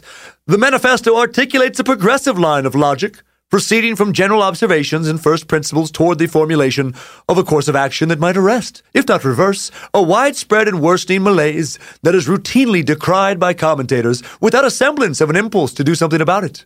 Though it may be abysmally unrealistic to undertake to change the world, unless someone has the gumption to take the first step, the waters will continue to heat without disturbing the complacent amphibians in their ever comfortable bath. TK was one of those individuals to whom talk is not cheap, nor radicalism of the cosseted and tenured variety that relegates the question of implementation to soapbox posturing or news panel soundbites. Haltingly, with crude materials and fitful illumination as could be gleaned from a hermit's shack beneath the grid of power and prestige, he made a fundamentally accurate diagnosis and undertook to implement a remedy, commencing with stutter steps in the hope that others would follow. Safely imprisoned in a maximum security prison for the rest of his years, mealy-mouthed careerist swine who prattle about revolutionary commitment like Gibbon expatiating about love have license to roll their eyes at his example. Fuck! Ugh! I do roll my eyes at you, Dickie Z. God! I bet you hang out at like fucking poetry nights and just like roll your eyes. It's just never, my vocabulary is far superior to what this person. Oh, you write in the most punchable way. There's no chance you and I get along. I've always hated people who go out of their way to show off just how intelligent they are, with these obscure intellectual references, archaic vocabulary choices. We get it, fuckface. You aced English lit. I imagine Dick Zachary is a pretentious independent bookstore record shop employee, right? Someone with about as many friends as Ted had. Someone perpetually disgusted that their customers don't have the same obscure, eclectic, and clearly sophisticated and superior tastes. You're intelligent academically, but like Ted, you also come across to me as a fucking fool when it comes to pragmatic intelligence. Careerist swine? Oh yeah, God forbid anyone try to increase the numbers on their paycheck, provide a better life for their families. And yet you reference your hard-earned shekels like an asshole. So clearly you work. So what, it's okay to work, but not to get paid past a certain dollar amount? You fucking dumb communist. If you don't want to make money when you work, you could probably get Kim Jong-un to take you over to North Korea if you tried hard enough. You know? And you'd rather give to the Unabomber himself than to a charity, you fucking piece of shit. You admire Ted so much? Well, why don't you get off Amazon? Sell your computer, go build your cabin, be a well-read lunatic with an expansive vocabulary, eco-terrorist leanings. See how far that gets you. See how many Montana winters you can make it through in a shed with no running water or electricity. I'm guessing about, 0. I'm guessing you and what's her name, Alicia A, would get along great together. Oh, you two could just sit in a coffee shop and just drink some lattes and talk about how you despise the world. Finally, right when I was starting to think I was the crazy one for not understanding Ted's genius, Customer Past Master 2014 crushes it with his comment, giving the manifesto 5 stars, but leaving the following review. I purchased this book with my 4G smartphone from my smart chair with 5 massage settings, heated and ventilated pockets. In the comfort of my house, set up with smart technology that allows me to dim my light to raise the temperature by using my voice. My son rolls by in his hoverboard while using his Oculus to play a game about hoverboarding. My wife is taking a live stream spinning class on her $3,000 bike while talking on her hands-free Bluetooth device to her friend in the class. Our daughter left our Wi-Fi-enabled refrigerator door open and it just texted our television to let us know it needs closed. Life is great. Ted, you had it all wrong. Fucking love it! Love the sarcasm, Past Master. I agree. I love technology. What's that Napoleon Dynamite song? Yes, I love technology. Or, yes, you love technology, but not as much as me, you see. Always and forever. Always and forever. Time suck, not possible without it. So thank you, scientists, and fuck you, Ted. Idiots of the internet. All right. So back to the fall of 1995. The manifesto has been published. The FBI still does not know who Ted is. They've been looking for that stinky, no deodorant using, dirty, bearded, wild-eyed maniac since November of 1979. The FBI hoped that publishing the manifesto would lead someone to recognize the writing style, realize it was someone they knew.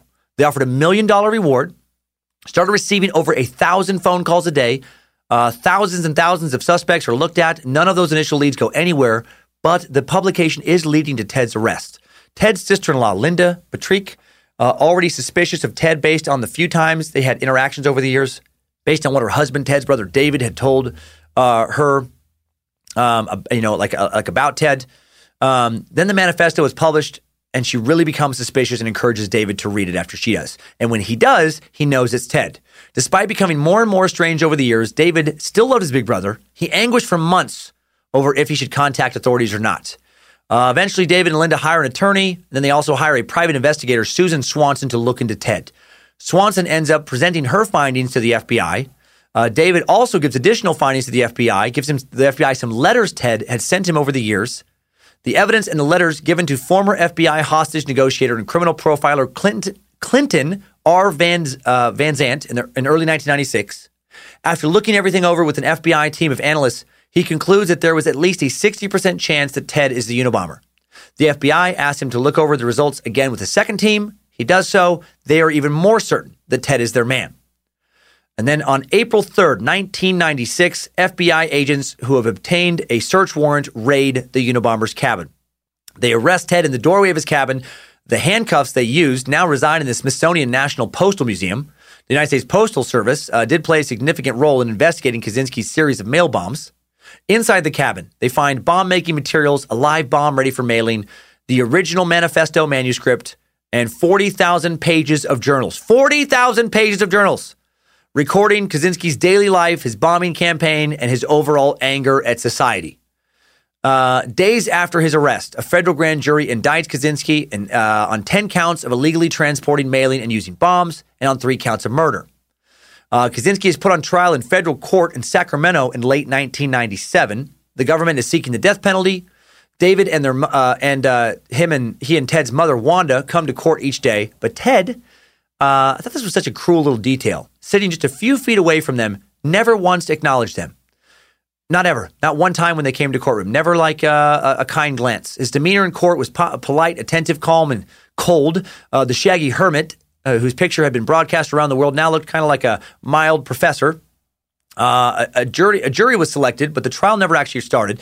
Kaczynski got locked in a procedural battle with his lawyers, the prosecutors, and ultimately the judge about his defense. His court-appointed lawyers believed his best chance of avoiding the death penalty was to plead not guilty by reason of insanity. But Kaczynski adamantly did not want to be labeled mentally ill. That was going against his revolution. That would discredit it. He tried to fire his lawyers in favor of a private attorney willing to let him risk execution to present his case. That it was a political argument. His case would be built around his manifesto. He just explained why his actions were necessary. The judge denied the change of counsel. A psychiatric evaluation ordered by the court did diagnose Kaczynski as paranoid schizophrenic. Kaczynski asked to represent himself. The judge denied this, unable to get what he wanted, which was more attention and publicity for his manifesto. He pleaded guilty rather than to hear himself represented at his trial as insane. On May 4th, 1998, Kaczynski received 4 life sentences.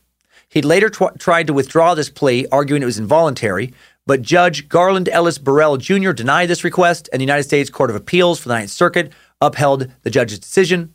In 2006, Burrell ordered the items from Kaczynski's cabin to be sold at a reasonably advertised internet auction, with the proceeds going to the victims of his attacks. The auction raised $232,000. Kaczynski today is 76 years old and living in a supermax prison in Florence, Colorado. He remains a prolific writer, corresponding in longhand with hundreds and hundreds of people, producing essays and books. Technological Slavery, a collection of some of his writings, was published in 2010. Currently, it has a 4-star rating, a lot of 5-star reviews. Tyler Patterson loved it, writing the subject line of, "The book that points out the cause of all our problems." And then leaving a review of, seriously, my favorite book of all time. While technology claims to be the solution to all of our problems, it is in fact the cause of all of our problems. Amazing book. Okay. And again, leaving that on Amazon. All right. Yeah, you hate technology, but there you are. In a report for the 50th reunion of his class at Harvard in 2012, Kaczynski gave his occupation. He actually responded, wrote down that his occupation was prisoner, and under awards, he listed his 4 life sentences. His mother, Wanda, wrote Ted a letter every month before she died in 2011. Despite corresponding from prison with hundreds of strangers, he never responded once to her. His brother David still sends Ted letters on holidays, and Ted has yet to respond to him either. And that takes us out of today's Time Suck timeline. Good job, soldier. You made it back. Barely.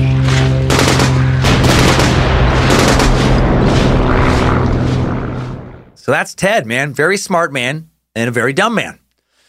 A lot of people seem to be huge fans of his, but in my opinion, everyone I can find online that acts as if they're a big fan just seem to be fucking phonies. And I know that because they're online, right? They're not leaving comments like, "Hey, came to the library to leave this comment real quick. Been in the woods the past 2 years. Just want everyone to know that Ted was right. Meet me out by Mount Shasta if you want to join the revolution. It's better out here." No. I get thinking that Ted has some good points in his manifesto. I agree with some of his points. Actually, another Amazon reviewer did sum up my thoughts about Ted perfectly. Customer Andrew Maynard gave his manifesto a 1-star review just a few weeks ago with a subject line of narrow-minded and uninformed thinking masquerading as genius. And then he wrote, "This is an essay that some people find easy to read selectively, cherry-picking the passages that confirm their own beliefs and ideas while conveniently ignoring others. Yet taken as a whole, Kaczynski's manifesto is a poorly informed rant against what he refers to pejoratively as leftists and a naive justification for reverting to a more primitive society where individuals had what he believed was more agency over how they lived, even if this meant living in poverty and disease." Exactly, Andrew, exactly. Sure, he makes some good points. Not good to only live on your phone. Not good to have your face in your phone all the time. Not good to lose touch with nature. However, technology is also fucking awesome. Like, if you really think he was totally right, why are you listening to this podcast, right? Smash your phone. Destroy your computer. Start saving up some cabin money. Do it. Find some cheap land. You can still find cheap land out in the country if you don't care where it is, as long as it's just remote. If you're like, well, I can't do it anymore because land's too expensive. No, it's not. I just looked quickly late last night before recording this. I looked up, land listings just around where I live. I found a listing for 1.5 acres near Sandpoint, Idaho, about an hour north of Suck Dungeon. This is land on the water, right? Not on the lake, but on a little river, listed for $19,000. I bet you could probably get it for $15,000 if you pay cash, right? There's all kinds of land up for auction as well around where I live. If you could get your hands on $5-10 grand cash, you could buy in the right spot a couple acres outright. Own it outright. You could pay next to nothing in property taxes each year. You could build a shack out of old tires and fucking wood scraps and dead raccoons. You could get an axe, a hunting rifle, some bullets, maybe some cornmeal, some flour, sack of sugar, some cast iron cookware. Maybe watch a YouTube video before you take off about how to build a teepee. Maybe just live in a tent. Bring a bunch of blankets out there. Make sure to keep the campfire burning all winter long. Just fucking get after it. Go live that survivalist life. Yeah. Hot folk, doc folk. Bye-bye TV, bye-bye computers, adios phones, say goodbye to gas-powered generators, anything that runs on batteries, etc. No doctors, no dentists either. Don't cheat. They use technology to cure people. You're better than that, right? Figure out which leaves to boil, what to drink if you get a sinus infection. Figure out what berries to chew on when you get dangerously dehydrated from violent diarrhea. Figure out what type of mud is best to rub on a broken bone. And if that doesn't sound good, well, maybe you're not such a big fan of Ted after all. Maybe you're fucking kidding yourself. I'm not a big fan. Do not care for the guy. Glad he's in prison. Time now for top 5 takeaways. Time suck. Top 5 takeaways. Number 1, Ted Kaczynski was born in Chicago in 1942, went on to graduate from Harvard, get his doctorate at the University of Michigan, become the youngest associate professor of mathematics at the University of California, Berkeley at the age of 25 for that. Before the age of 30, he'd been building a cabin in the remote wilderness of Montana, transitioning into an eco-terrorist hell-bent on destroying America's techno-industrial system.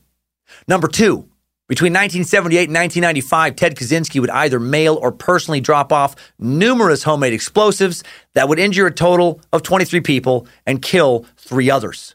Number 3, the nickname of Unabomber came from Unabomb, and that's UNABOM. The task force the FBI set up to catch Kaczynski, Unabomb stood for University and Airline Bomber, because that was where the first attacks took place. Took the FBI almost 18 years to catch him.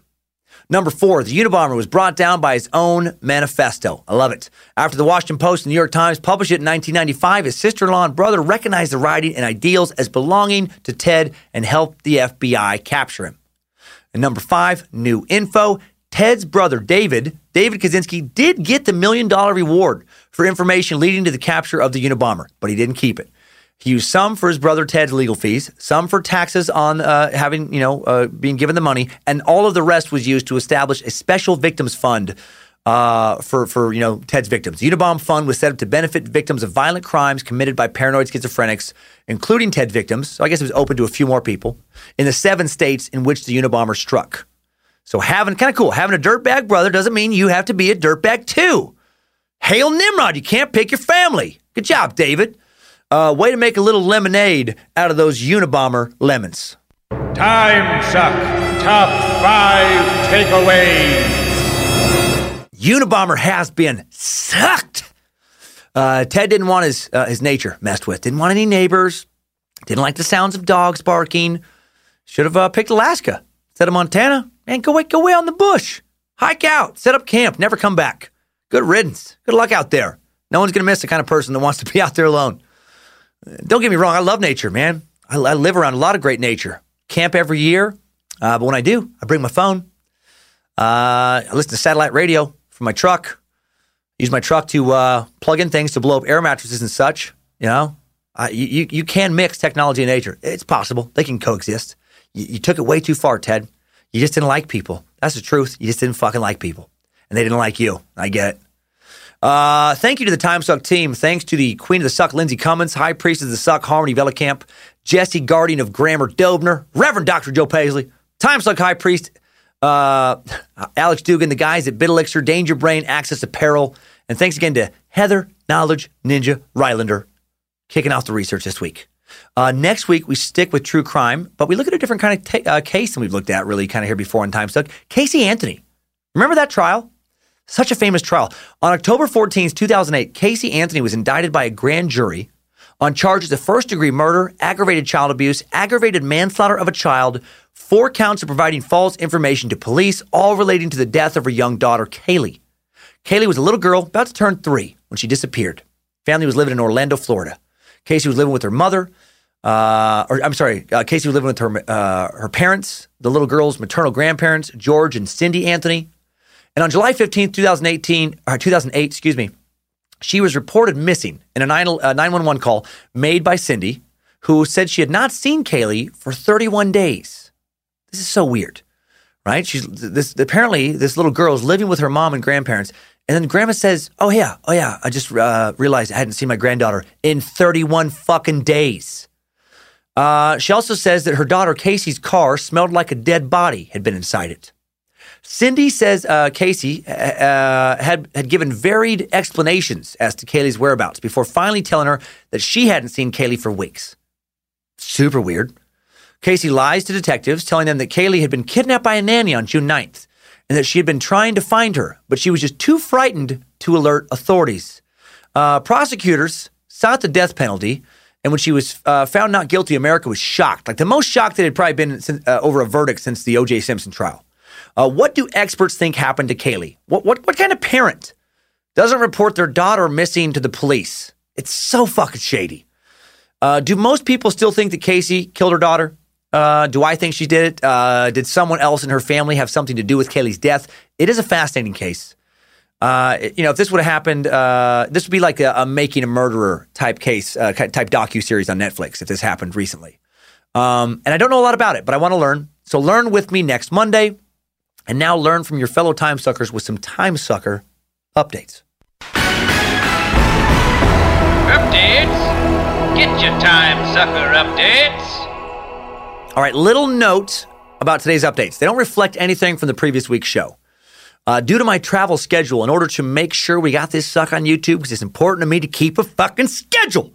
I like a schedule. I had to record this episode before last week's suck even came out. Right, so the Pedro Lopez, I don't know what people are saying about it. First update, going way back to the gun control episode. Very interesting Christian perspective coming in that I thought I should share from Christian Time Sucker, Noah Hebner. Noah writes, hello, Master Sucker. I just got into Time Suck about a month ago. I'm now up to bonus 20. You mentioned a question regarding your previous episode about gun control. You mentioned wondering where the desire to kill more is coming from. And in my opinion, as well as many other people from a Christian background, it appears that it comes from an increased belief in evolution. As more people believe in evolution, ever so slowly, especially in the mind of crazy people, our lives are suddenly worth no more than the life of a fish or a bug. This is also not helped by the vegan beliefs that say we should not harm animals because they have souls too, which they do not, nor a conscience. Therefore, they are on the same level as us. So if people can kill a deer or any other animal, in their eyes, a human is the same thing. It's sad, and it may seem put there to you, but it is a very real and a very terrifying possibility. I hope to talk to you more about such things, or things such as this in the future, and plan on buying a secret suck or a secret Space Lizard subscription as soon as I'm caught up on regular episodes. Thank you, Dan. Love the suck. Well, thank you, Noah. I appreciate your perspective. It's interesting. I am someone who does believe in evolution, and honestly, I probably do have a little less respect for the sanctity of human life overall than someone like yourself. Not joking. I believe that though that evolution could be compatible with some type of cosmic creative force or being. Though I think that's actually probable. Me personally, some type of God, if you will. I just don't know what that is. Anyway, I can see how a lack of fear over divine retribution and a lack of belief in a God entity that specifically has commanded you to not kill, that not believing that could lead to more death. However, I was thinking though, like a fair amount of people who kill also kill in a misguided belief that they're serving God. So really, I guess to figure out the answer to this question, we need to see like some new mass shooting stats. How many mass shooters have identified as atheists compared to how many mass shooters are religious? If you can find that data, anybody, send it in. I really would be curious.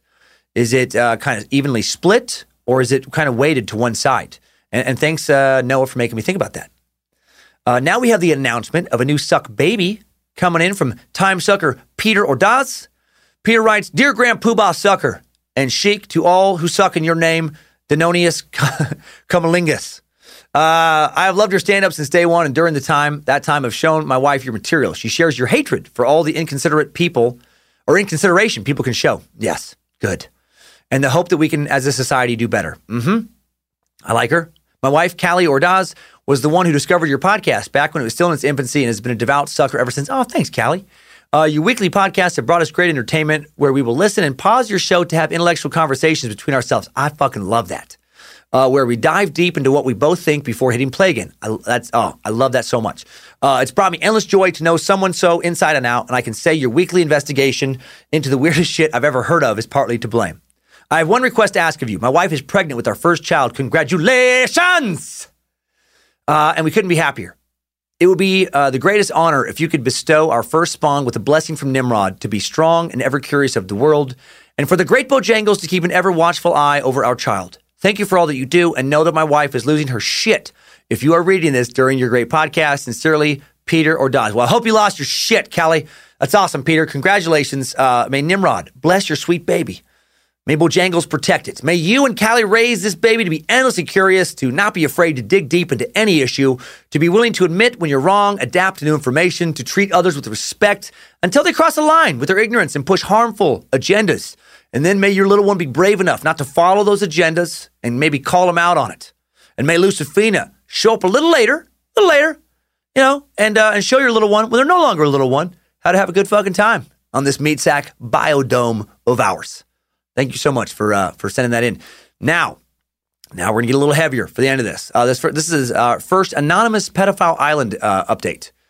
Someone wrote saying, Dear Master Sucker, I was listening to the Pedophile Island Suck and thought this was finally a good time to let you in on a slightly different perspective on people who are now considered sex offenders. I ask that you keep an open mind, but please know that I'm definitely not a pedophile myself, nor have I done anything that's come remotely close to assaulting anyone. I was married young to a woman who was of the belief that all porn was cheating, so I kept it away from her while we were together. A few years ago, we separated and I found myself single for the first time since 2002. I started looking at porn again, but it had been a long time since I had last done so. I wasn't super familiar with the streaming options these days, so I was using a file sharing program to get my jollies. The program I used didn't let you see any thumbnails of anything you were getting, just crazy long file names that may or may not be accurate as to what you're getting. That's terrifying. That's never, anybody listening, do not fucking ever use something like this. Truly. Never ever do this. You can't see the video until it's totally downloaded. Yeah, never do this.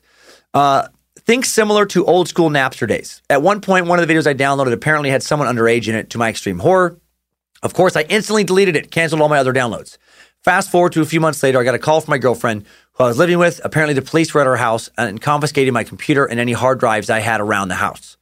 They had been running a sting on that particular service, looking for downloads of certain files. I had the bad luck of getting caught in that web at that time. They happened to be doing that. Of course, when you accidentally down something, there's no way to report it so you don't get into trouble. I spent the weekend in jail until I could get bailed out, and it took over a year before my case went to trial. After a lot of talking to my lawyer about options, my best solution was to essentially plead no contest. That would end with no jail time.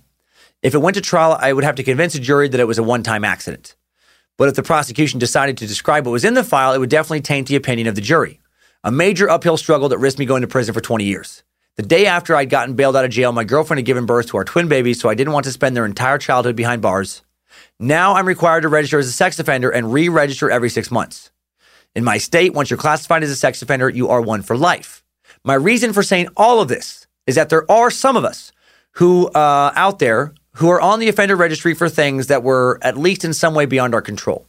And if you look at my listing, it says sexual exploitation of a minor, even though I never had the slightest contact with anyone in my situation. I beyond despise those who hurt children, and that includes those who simply download videos or pictures of them in sexual situations. But it sucks to be lumped in with them now for life. I just ask that people please consider my situation when hearing someone is now a sex offender. If you read this on air at all, I ask that you please leave my name out, mostly for the safety of those around me. Thank you for hearing me out. Okay, so yeah, totally anonymous. Now, this is tough. I do believe a mistake like that could happen. That could theoretically happen. I absolutely believe that. And I believe that there are other good ways a person could end up on a sex offender registry. Like, this is a story I found about a kid named Zach Anderson. Zach was arrested for having sex with a girl he met on a dating app called Hot or Not. This girl claimed she was 17 years old. She admitted to police that she lied about her age after he was, arrested later. She really was 14 at the time of their sexual encounter.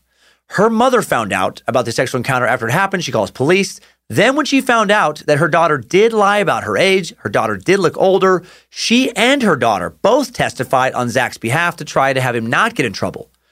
But the wheels have been set in motion. Zach eventually pled guilty to fourth-degree criminal sexual conduct and has to register under the terms of his deal in his state as a sex offender for the next 25 years. Very different situation than some dude molesting an 8-year-old girl or several family members or some creep raping a stranger in a park.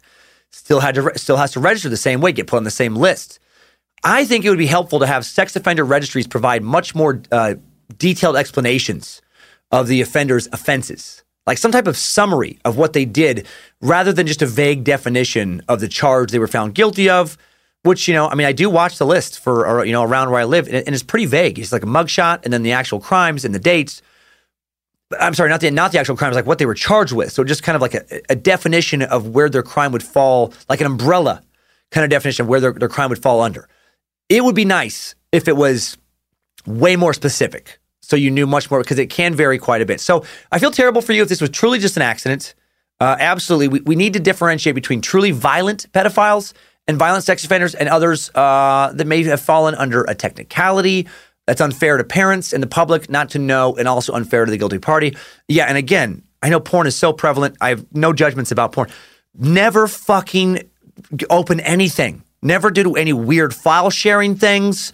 Never go to the dark web for anything.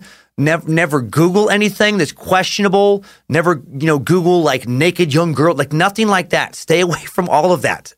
There is plenty of very legal porn on the internet. YouPorn.com. There's porn you can buy from adult stores. Like, you do not need to risk anything. Never, ever, ever, ever, ever do that. Here's another anonymous message regarding the Pedophile Island Suck. Hello, Master Suck. I've been listening to this podcast and your stand-up for a long time now. However, this is my first time writing in.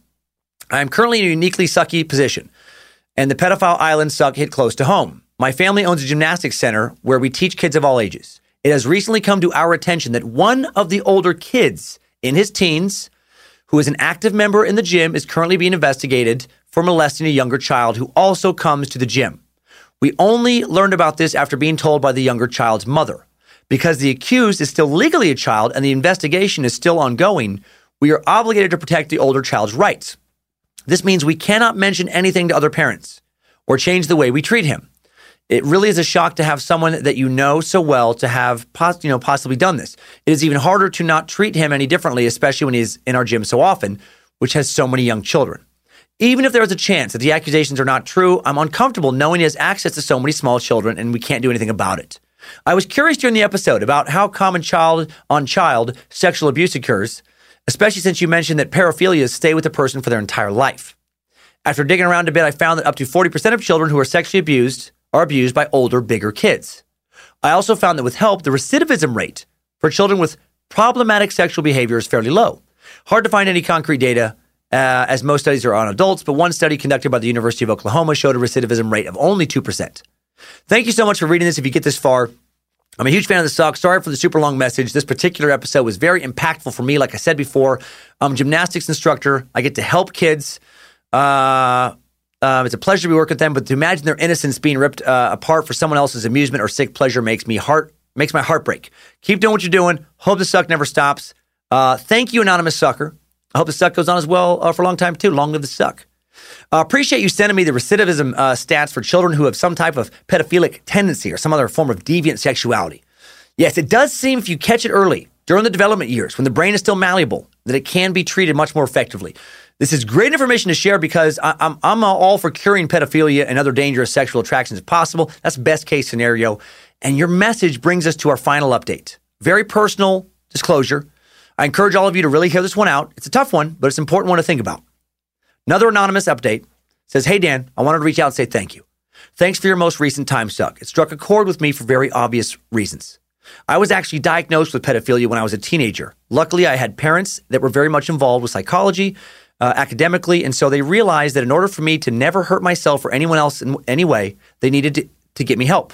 I've been in therapy since I was 11, and I'm about to turn 34. Thanks to the therapy, I've never broken any laws or hurt anyone. Only my closest of friends and family know. But it's true, being able to talk about these unnatural thoughts helps steer one away from repressing them. Repression leads to outbursts that are attempts to purge the fixation. It's also important to tell people that it's not my fault. It's literally how I was born. No sexual abuse in my past of any kind. It's just how my brain works. Much like having a favorite color, you don't really know why, you just like what you like. Thankfully, being able to speak about it in therapy and then openly with my friends and family has allowed me to accept this dark side of myself in a way that makes it basically a non-issue. I'm never afraid of actually being tempted to do something because I never get to that point because I can talk about it anytime I need to in my sessions with my therapist, my friends, and my family.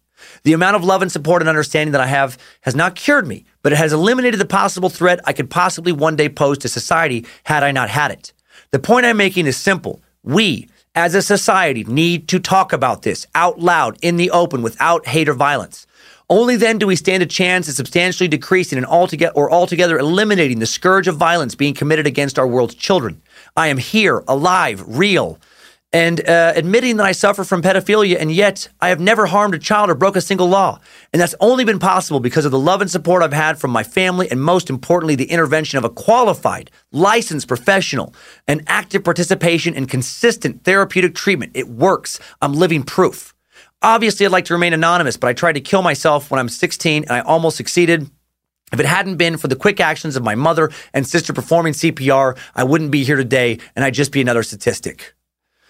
There are others out there like me, maybe still teens themselves, who listen to your podcast, so please keep doing what you're doing. Read this if you like, so they can know that there is a way out. There are suicide hotlines who can help point them in the direction of therapy they need to save their life and keep them from harming others. This is, in fact, a disorder, which means it's treatable. Not curable, but treatable.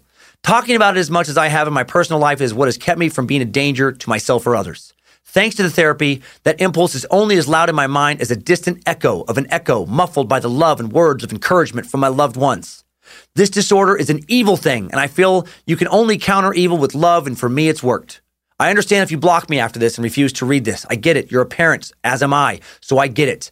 I'm glad I got the therapy I needed. It's made me the father I am today to my son.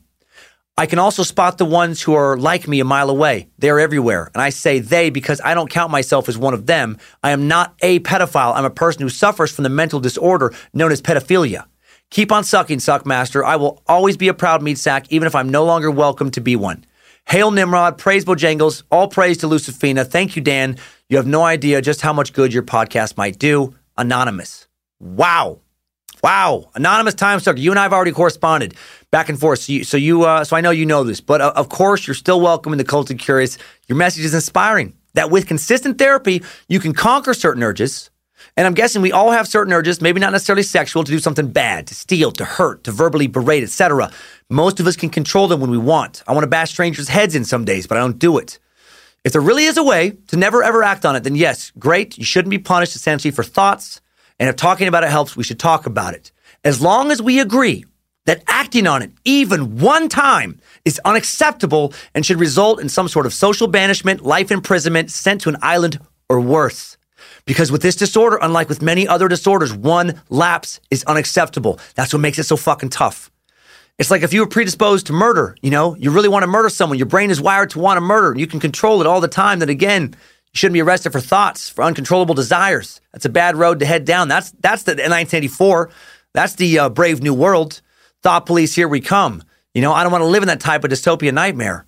But you have to, it has to be 100% batting average. 1,000%. Thank you for sending in this message. Never stop getting treatment. Thanks for sharing. Who knows who will hear this? Maybe they will hear it. Maybe it'll prevent them from acting on their urges.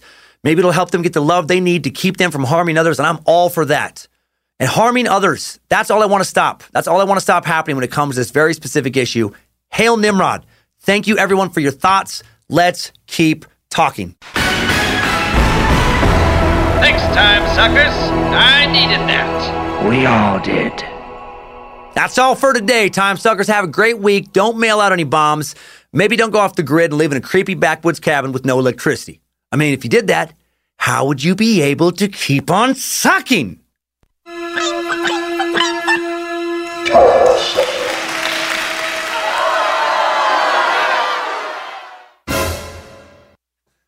Hey, what's up? Extra mail? Yeah, for Dan. Oh, shit. Why is this self-addressed to me?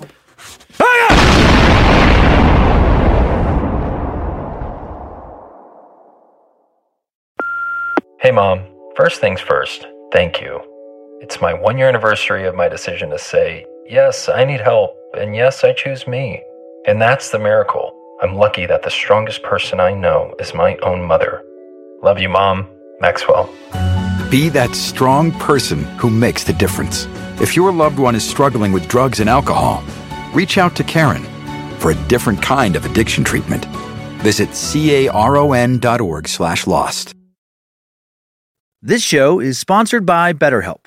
If you suddenly had an extra hour show up in your day every day, what would you do with it? Work out, sleep, read a book, play Fortnite, call your mom, take judo lessons, finally watch all the episodes of Shameless? A lot of us spend a lot of our time wishing we had more time. But why? Time for what? If time was unlimited, how would you use it? The bad news is that you're not going to get that 25th hour. But what you can probably do is reprioritize where you spend some of your time. Therapy can help you find what matters to you so you can do more of it with your time. This year, my health is more important to me than cranking out another stand-up special as fast as possible. So I canceled a tour, sacrificed that income, and decided to spend a lot of the time I just got back working out more, resting more, relaxing more, and enjoying time with family, friends, and just myself. And I'm so glad I did. I feel better than I have in a long time. And my BetterHelp therapist, Debbie, was very helpful in getting me to make the decision to pull back. Thank you, Debbie. If you're thinking of starting therapy, give BetterHelp a try. It's entirely online, designed to be convenient, flexible, and suited to your schedule. Just fill out a brief questionnaire to get matched with a licensed therapist and switch therapists at any time for no additional charge. Learn to make time for what makes you happy with BetterHelp. Visit BetterHelp.com/timesuck today to get 10% off your first month. That's BetterHelp, HELP.com/timesuck.